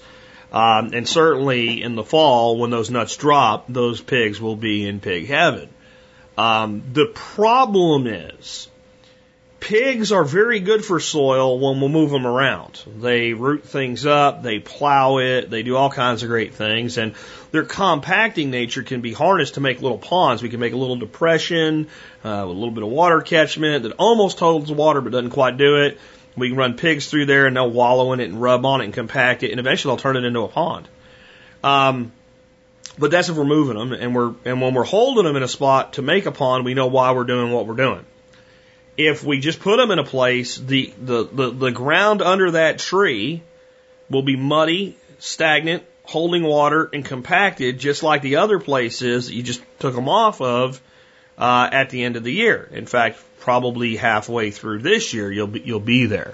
So I'd like you to at least consider the possibility of paddock shifting your pigs, especially since you can train them so easily to two hot wires on rebar.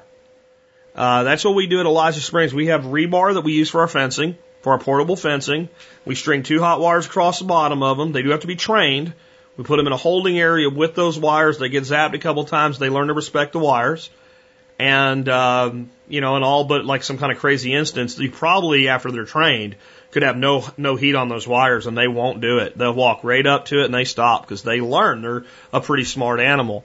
If you did that and you were moving them from the chestnut tree back to where they were over here, you'd get a pulsing effect in your land, and you'd do less damage to the land because you're going to end up with everything in excess, compaction in excess, waste in excess, water in excess, insects in excess. So I'm not saying that I'm like a purist on this and you have to do this. I'm just saying you might want to consider it because you're going to have the same issue next year in the new area. As for decompacting soil, that's easy. If it's got a long taproot, that's what it's made for. So your go-to here would be tillage radish or daikon radish. Tillage radish is just a variety of daikon. Any of your deep-rooted brassicas like mustard or any other radishes would do well. I mean, honestly, even like icicle radish and stuff like that could go in a mix. Turnip will actually do a pretty good job for you there as far as putting organic matter, but you still want the deeper rooted things. Chicory would do well. Those are your deep. Now, you don't want to only put decompactors in, right? Because they're only going to figure out certain places that they're going to do their thing. And you're going to have a lot of empty space in between them. So you want to put in some regular stuff like clover and what all like that as well. And what you might find is like you might put some clover out there and your radish and all might take off. And you might think, well, none of the clover came up and it's not going to work or whatever.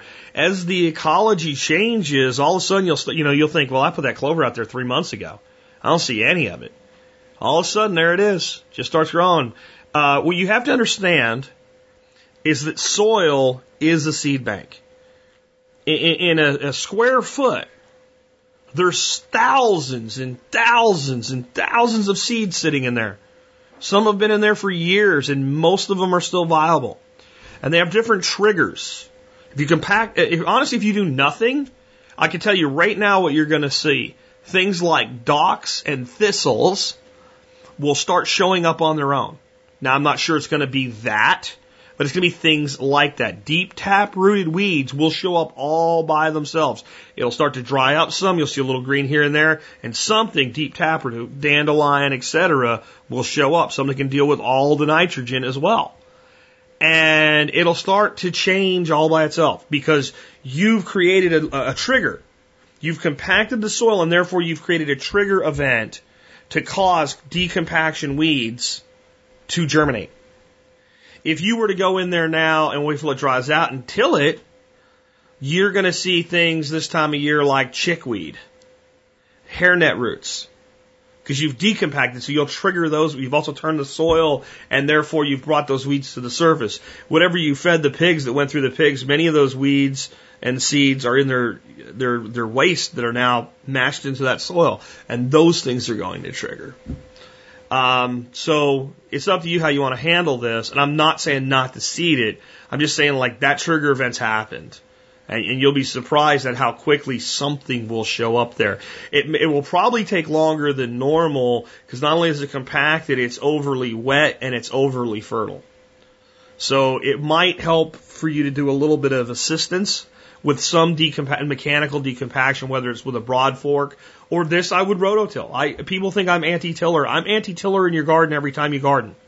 I think that in this situation, wait for it to dry up. And you hit that with a tiller and then put your seed down and still use your decompactors, your chicories, your plantains, your radishes, etc. You'd be surprised at what happens. And definitely throw some purple top turnip in there. It's really cheap. It's a good yield for you, the greens and the turnips. And if you don't like turnips, pick the turnip up, throw it to the hog. But leave 10-20% of them in the ground to rot. And they'll do a lot for you as well with reducing irrigation requirements wherever you take this thing next. Let's take another one for an expert council member. This question is for Gary Collins. The question is basically, what can you do to try to stay paleo when you're traveling and you have to eat out at restaurants, just because you're traveling or many times because of social situations where you have to go with family or business contacts or what have you, and more so in like smaller areas where they don't have decent quality restaurants where, every other thing's a greasy spoon and stuff like that. And you can't just find a nice steakhouse and go in and get a salad and a steak and say that's, how I'm going to handle this tonight. What are your thoughts on that, Gary? We live in the real world and there's times we have to deal with situations like this.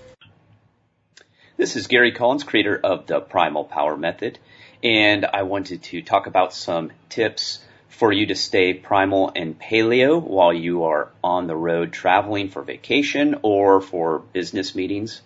I've gotten to be an expert at this. I traveled a lot during my government career, so I had a whole system of what I would do in order to stay on track while I was out of town. And what it usually consisted of is I would always pack jerky, some almonds, pumpkin seeds, maybe even sunflower seeds, just what your preference is, and also protein bars and protein powder. And I actually would bring a handheld blender. I'd pack that in as well. Obviously not a good idea to try and take that stuff with your carry-on, but I would check that stuff. I would go with my checked baggage. Or if I'm traveling by car, it's easy. I just take it with me. It's very accessible. I can use it as snacks on the road, so I don't have to stop and, at a convenience store and eat something I really shouldn't be eating. But on the road, what I would plan is that I knew that at least one meal of the day I would have to eat with my associates or coworkers. So I just planned for that and knew that one meal out. So the stuff that I brought would basically supplement the rest of the day for breakfast or lunch, and I could get by and then eat dinner with everyone. But with that being said, dinner would be as easy as well. Even if you're in a small town, I was able to find this. I would usually just order a steak, and I would cut the fat off obviously, because getting grass-fed steak outside of, your local area where where it's at or at a restaurant's pretty difficult. It's getting easier these days. But animals store toxins in their fat. So CAFO animals, you want to cut the fat off. That's a tip I always tell people if you're really worried about ingesting all the toxins that animal has eaten or, given antibiotics and hormones. It's not perfect because it'll still be in the meat, but it will help because it will, get rid of the fat where a lot of it is. I've always do that, and I just ask for steamed vegetables or a garden salad on the side, and I've never had any issues. I've always been able to order something like that. And if you want, you can get chicken, usually grilled chicken breasts, or just a salad with grilled chicken. There's many ways to go. It's just a simplicity. Don't worry about being perfect. I never did on the road. I knew that it was going to be more difficult, so I would either, make sure to exercise a little bit more that day if I knew I was going to go out and we were going to have a few drinks and, maybe even a dessert with dinner or something like that. So remember, we're not striving to be perfect. We're just trying to do the best we can. And, also with beef jerky, almonds, some seeds, and protein powders and protein bars, those are easy to find when you get there. Say you don't have enough time, or you didn't want to bring all that stuff, or you only brought a carry-on, you didn't want to get half of it jerked out by TSA and thrown in the garbage. When you hit the ground, those are easy items to find almost anywhere. Even, a gas station convenience store will have at least half of that stuff. Will it be perfect? No. But it's better than the alternative. So I hope that helps you guys stay on track, and make sure to go to www.primalpowermethod.com and check out my blog, as I have a lot of tips on how to stay primal and paleo with a busy lifestyle. Hey Jack, this is Greg from Wilmington, Delaware. What can I do with a large rock in my garden? It's a pretty big rock. It's sitting on the surface, so there's no digging to get around it. But I'm just wondering if there's anything productive I can do with it. It's about the size of a foot locker. It's kind of rectangular shaped and flat on top. I live in the suburbs, so my backyard is not ideal for gardening. It's got very limited sunlight, and I'm thinking that this rock needs to go because it's taking up some valuable garden space. Just wondering what your thoughts are. Thanks, Jack. It certainly can be frustrating to have to give up space, even space of that size, when space is limited as a whole, but we might be able to turn the rock into an asset. The first thing it makes me think of is a very large-scale method of agriculture that Jeff Lawton described in one of his PDCs that I went through. And I can't remember, there's actually a name for it, and I can't remember what it is, but there's places where you have these big rock features in the landscape, and I'm talking like something you go climb as a rock climber, really, really big. And what people would do is put a berm in a circle all the way around the rock. So you ring the rock with a berm, and again, we're talking large-scale agriculture here, community scale, village scale agriculture. And then it would rain. Well, there's an interesting thing about rock. The runoff of water from rock is 100%. No water goes in. All the water sheds. So when this rock was rained on, and the rain came, 100% would run off, it would run into the ground, and the berm would retain it in the landscape. And they actually might even put in something akin to swales for infiltration or beds on contour inside this berm, and then all of that water would infiltrate off the rock, and you could go into pretty big time desert climates and see these orbs of green in these settlements around rocks. Right, so we're not talking like the Sahara here. We're talking about edge desert environments. They do get rain. Places like California, maybe, where you get 10, 12 inches of rain, very dry, arid places. But since there was so much infiltration off of these rock formations, they would be able to grow things normally couldn't. You could emulate that in miniature. You could basically put in a micro earthwork all the way around this rock, and you're going to get 100% runoff. You could go in and do things like create deep furrows in a pattern, and it might look really cool, kind of zen-like, so that when the water comes off, it doesn't just make a pool, that it actually infiltrates into the soil. On that note, if you have let's say the north side of it, where evaporation is going to be minimized, it's going to be hard to grow much anyway, it's shaded out, we could go there and dig a hole. And in that hole, we could put a liner, or we could use sodium bentonite to line the hole, more natural looking, and we can put in a pond. Now the water's shed, we have infiltration, plus we have a frog pond, we have habitat. We ring that with some other rocks, something that looks similar to this natural feature that's in the landscape. We make it look really natural, like it was just supposed to be there. We make it pretty deep, because it's not going to be that big, it sounds like. So the deeper, the more stable, the more self-regulating it is. Now we can put in some aquatic yields. Maybe we can put something toward where the sun gets in there a little bit, put a couple pots in there, throw some Chinese chestnut in there. Maybe grow some watercress. Watercress doesn't need a lot of, and then anything else you want. Maybe throw some fish in there to keep the mosquitoes problem at bay. And now we got a pretty little feature, and we've got a rock feeding the water into the land and to the pond. And then we have this great big thermal mass in the rock. So then, as a season extender, we can take the south facing or the west facing or the east facing side of the rock, depending on what we're growing and how much help it needs, and plant really, really close to it. Late in the season are greens that we can extend into the fall in your northern climate, and then that rock will help those things grow. However, it might be this giant heat reflector in the summer. So maybe we don't want that. So maybe in the spring, we plant some sort of a climber, like runner beans, all around the rock on the sunny side. We let them climb over and cover the rock. That'll reduce the temperature of the rock in the summer. It'll also create like these air pockets in there. And what'll actually happen then is the rock will still heat up and it will cool down a bit faster. And with that whole system there and that pond behind it, you've got a little bit of a heat exchange type of operation going on there. You're going to create a dew effect, and you're going to get additional irrigation help from that dew effect using that rock. So instead of the rock being a problem, we can turn the whole thing into an asset. We can make it look cool. We can make it functional. And just about the time of the year that you want to stick lettuce and spinach and things up against the sunny facing side of that thing, and you want the heat, well, your beans will be done for the year. They'll be dying off. You pick the last of your beans, and you don't even really have to pull them off of the rock. Just take a pair of snips, go along the bottom and just cut the vines.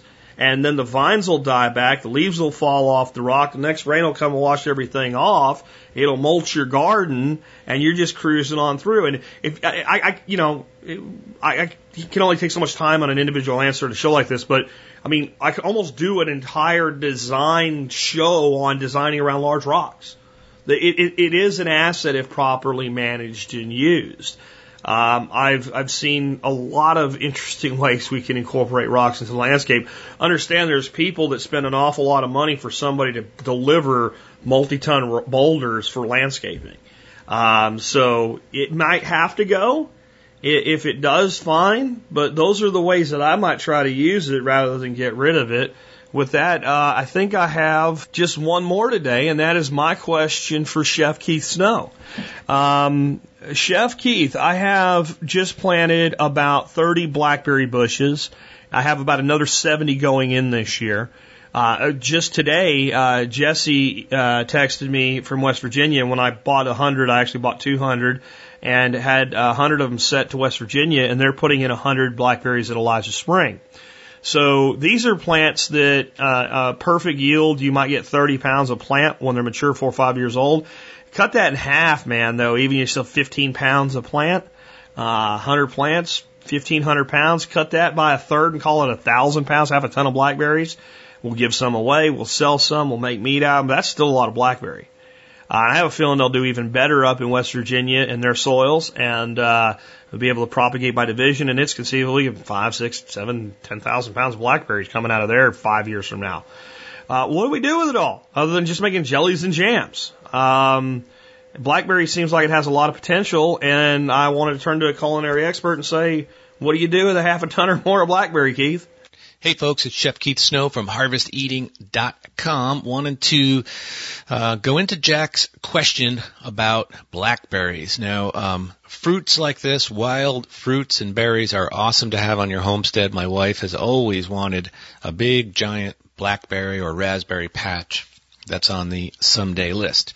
So, Jack, if you're going to have a big harvest of these things, you're going to get tired of making jam and jelly, because the uses, I love jam and jelly made from blackberries, don't get me wrong, but, you can only eat so many bagels, peanut butter sandwiches, and toast, and given that you're on the paleo side, that might not be the best plan. You could make some of those blackberry jams and sell it to your duck egg customers as a value-added product. I'll talk about a few others in a minute.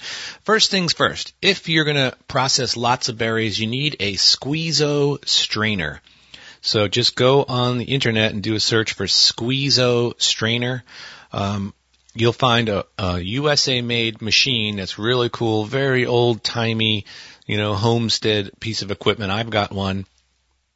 What it does is it makes short work of removing seeds and skins, things like that, from tomatoes, all types of berries. There's different, different strainer sizes that attach to this thing. So get a squeezo strainer. Now, a couple of ideas for using blackberries. Blackberry syrup is an awesome thing to make. And what you do is make first a simple syrup, which is a 50-50 ratio of water to sugar. Put it on the stove. Just make sure the sugar is completely incorporated. Now you've got a great sweetening tool, simple syrup. You can use it in margaritas, by the way. So now that you've got a simple syrup, you're going to take your blackberry juice after you have strained out the seeds. And for those of you that don't have the squeezo strainer, you can take your blackberries or raspberries, whatever, put them in a saucepan on the stove, bring them up to a boil, take a old-timey potato masher, bash them down, let it reduce a little bit, turn it off, and put it through a strainer, with a fine mesh. And then the resulting stuff is this kind of blackberry juice. Once you have that, you can make blackberry syrup. Take that juice and reduce it. Now, there's going to be quite a bit of liquid. You want to reduce it down, maybe by 50%. Just watch it. It totally depends on what type of blackberries you have, how much sugar is in them, how ripe they were, whatever. But just continue to reduce them down until they start to thicken a little bit. And then you want to cool it off, and then you're going to sweeten that up with your simple syrup. Put in a pinch of salt, and you have a blackberry syrup. Unbelievable stuff on top of waffles, pancakes, and in particular, blackberry French toast. And if you want to feel like you're at IHOP, you can put a bunch of whipped cream on top. Next up would be blackberry vinaigrette. We all remember the trend of raspberry vinaigrette. Everywhere was raspberry vinaigrette. You can make a blackberry vinaigrette, which is awesome to use. It's great on grilled chicken as well. Blackberry vinaigrette is another thing. What about storing them? How about making blackberries that are individually quick frozen, or IQF? The way things are IQF'd, take sheet pans. If you have racks that fit in the sheet pans, even better. If you don't have them, I would advise buying them. But you take your blackberries or blueberries, what have you, you rinse them in cold water and then place them on top of the rack on the sheet pan.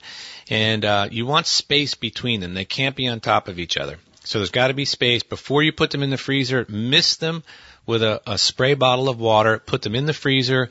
And once they freeze, you will have individually quick frozen blackberries. Then you can take those and put them in a bag, and a couple freezer bags, and put them in there. And then when you want some, you can reach in and take them, and they'll stay somewhat individual. If you just put a bunch of cleaned blackberries together in a bag, you're just going to get a giant blackberry ice cube. You don't want to do that. Next up, you can do blackberry steak sauce so it's blackberry, that juice, with red wine. It is unbelievable on steak or even grilled buffalo. You name it, it's really cool. And some of these recipes, folks, I am committed to place on my website. So those of you that are hearing this and want more, I only have so much time here. I will be expanding and putting them onto the website. You can always email me, keith@harvesteating.com, for any of these recipes. But the one thing I wanted to feature is a blackberry porter gastrique. Now, gastrique is an old-time French sauce. This is how you make it. Go on your stove top with a sauce pot with pretty deep straight sides, half cup of sugar, 2 tablespoons of water. Now, take a whisk and just slowly combine that. The sugar is going to melt, and after a few minutes, it's going to start to bubble. As it gets hotter and hotter, it will start to caramelize. You'll start to see some amber color. Now, you don't want to take it too dark, but you definitely want to see a distinct amber color. Once you reach that point, take it off the heat, and then pour a half a cup of red wine vinegar into that mixture. Now, you want a big tall sauce pot because that's going to expand quite a bit. You don't want that sugar solution coming over because that can really burn you. So once you've incorporated the vinegar, the sugar may start to solidify a bit. Just put it back on the heat, start to stir it around. Then you're going to put in maybe 3 tablespoons of a good dark porter beer, which is awesome. So these flavors together are amazing. Then you're going to put in a good handful of fresh thyme, throw it right in there. If you want to have it a little spicy, you can put in a cayenne pepper or a jalapeno pepper. Then you're going to put in a couple, 2 to 3 tablespoons of your reduced blackberry liquid. And now a little bit of salt, a little bit of pepper. Now you've got a blackberry gastrique, which is an unbelievable thing. I would also throw some fresh whole blackberries in at the end. Now, the best way to serve this, Jack, is with those ducks. Some of them will be culled at some point, and making crispy seared duck breast with a blackberry porter gastrique. Awesome stuff. You know how to do that. You score the skin on your duck breast, put it in a good heavy skillet with some duck fat, sear it really well, turn it over, put it in the oven, cook it to, about medium. Take it out, slice it, arrange those fanned out pieces of duck breast on the plate, some of this blackberry porter gastrique, and you are living large, as they say. So with that, I hope I've given you a few ideas how to use your blackberries. For value-added products, I would definitely talk about having some jam out on, to your duck egg customers. The blackberry vinaigrette is something that you could bottle and possibly sell. And I also have a great, unbelievable blackberry barbecue sauce, which I'm going to put that in the recipe list over at Harvest Eating. So folks, those will start to appear in the coming days. Hopefully I've inspired you to use up those blackberries. And as always, I want to thank the TSP community for supporting Harvest Eating. Do head on over to harvesteating.com and check out my podcast. You can also subscribe in iTunes. And I appreciate everybody's support. Have a great weekend. Take care. Blackberry barbecue sauce on smoked pork a la Spirico. That is going to happen, and it's going to happen soon. Anyway, guys, I hope you appreciated the new format to the Friday show with the Expert Council. I have been mulling this idea over for a long time, and it was one of those things that, like, getting the system in place to do it was actually more work than doing it. And I think this actually works really well. Again, if you have a question for the Expert Council, you can still call them in, but you'll more likely get into a lined-up queue and get your question answered at some point if you try the new format, because this works really well, I have found this week, for both sides, both for me and for the council members. Send the question in text, put TSP Expert panel question or TSPC Expert question or anything like that. Just TSPC and Expert in there, and I'll know what it is. Try to make your question 1 to 2 sentences. Hit the return key a few times and provide details if you think they're necessary. I'll try to drill the questions down to being very specific and useful to the general audience, not just the person asking the question. I try not to take too many questions that are too user specific, individual specific, or if they are, I try to broaden them out, and I may reformat your question a little bit to make it a little bit more broad so that more than just one person benefits from hearing answers like we had today. But guys, this was a fun show, and I learned a lot today. Hopefully we've been able to teach you guys a lot too. Please keep your questions coming, and please remember why we do what we do here at the Survival Podcast. This isn't just something I do so I can work from home. This is something I do because I'm passionate beyond words for self-sufficiency, self-reliance, independence, and liberty. Those are the most important things in the world to me. The freedom of individuals to live by a life of their own choosing. The society that we live in has made that difficult. They have made that very, very difficult, but it's possible.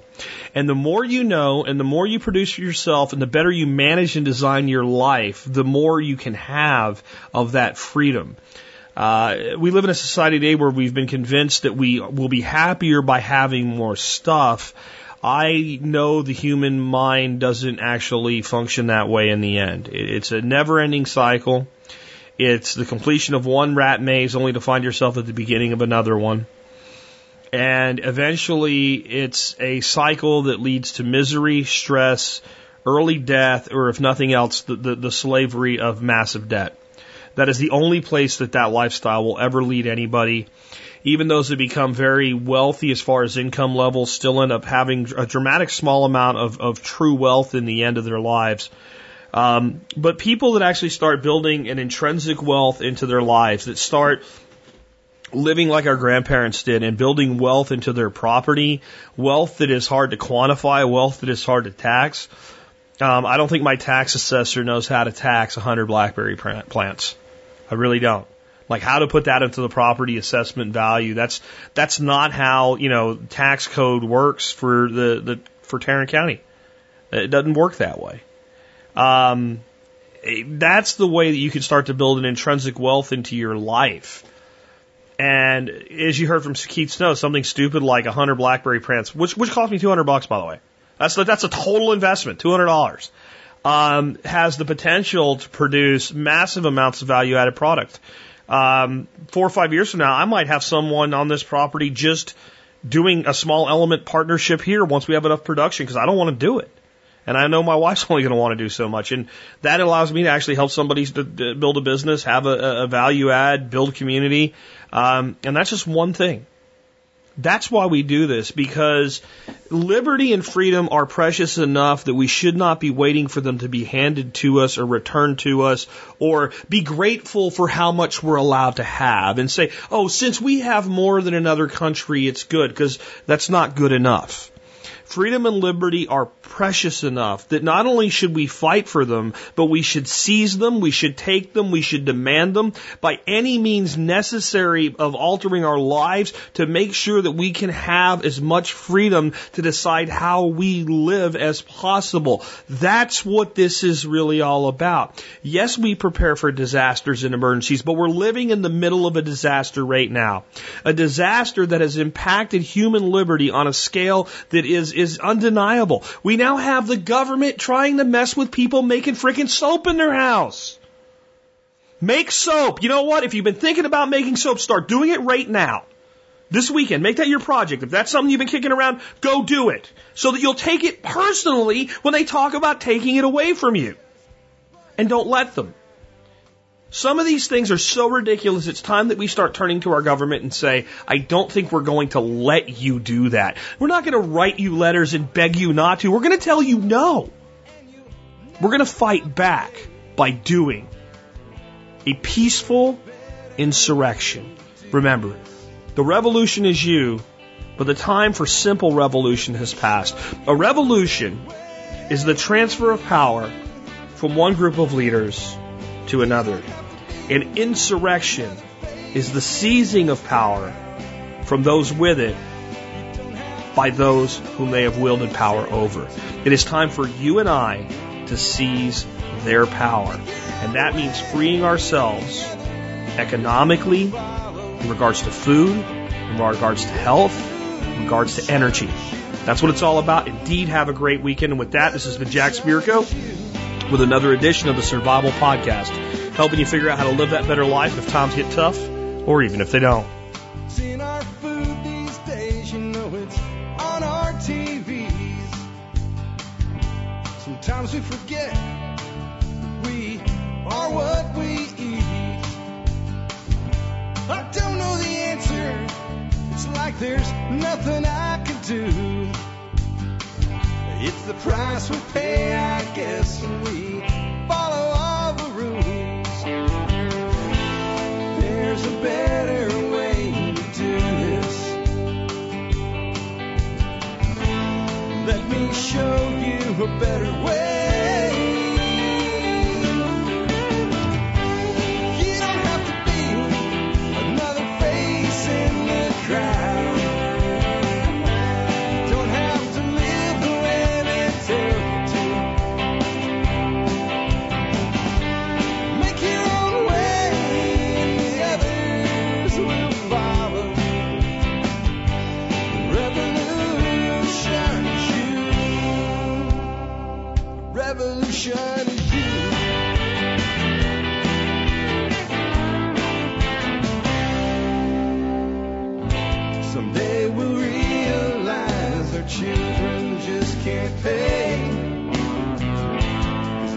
tidy up their cares. They're living for today.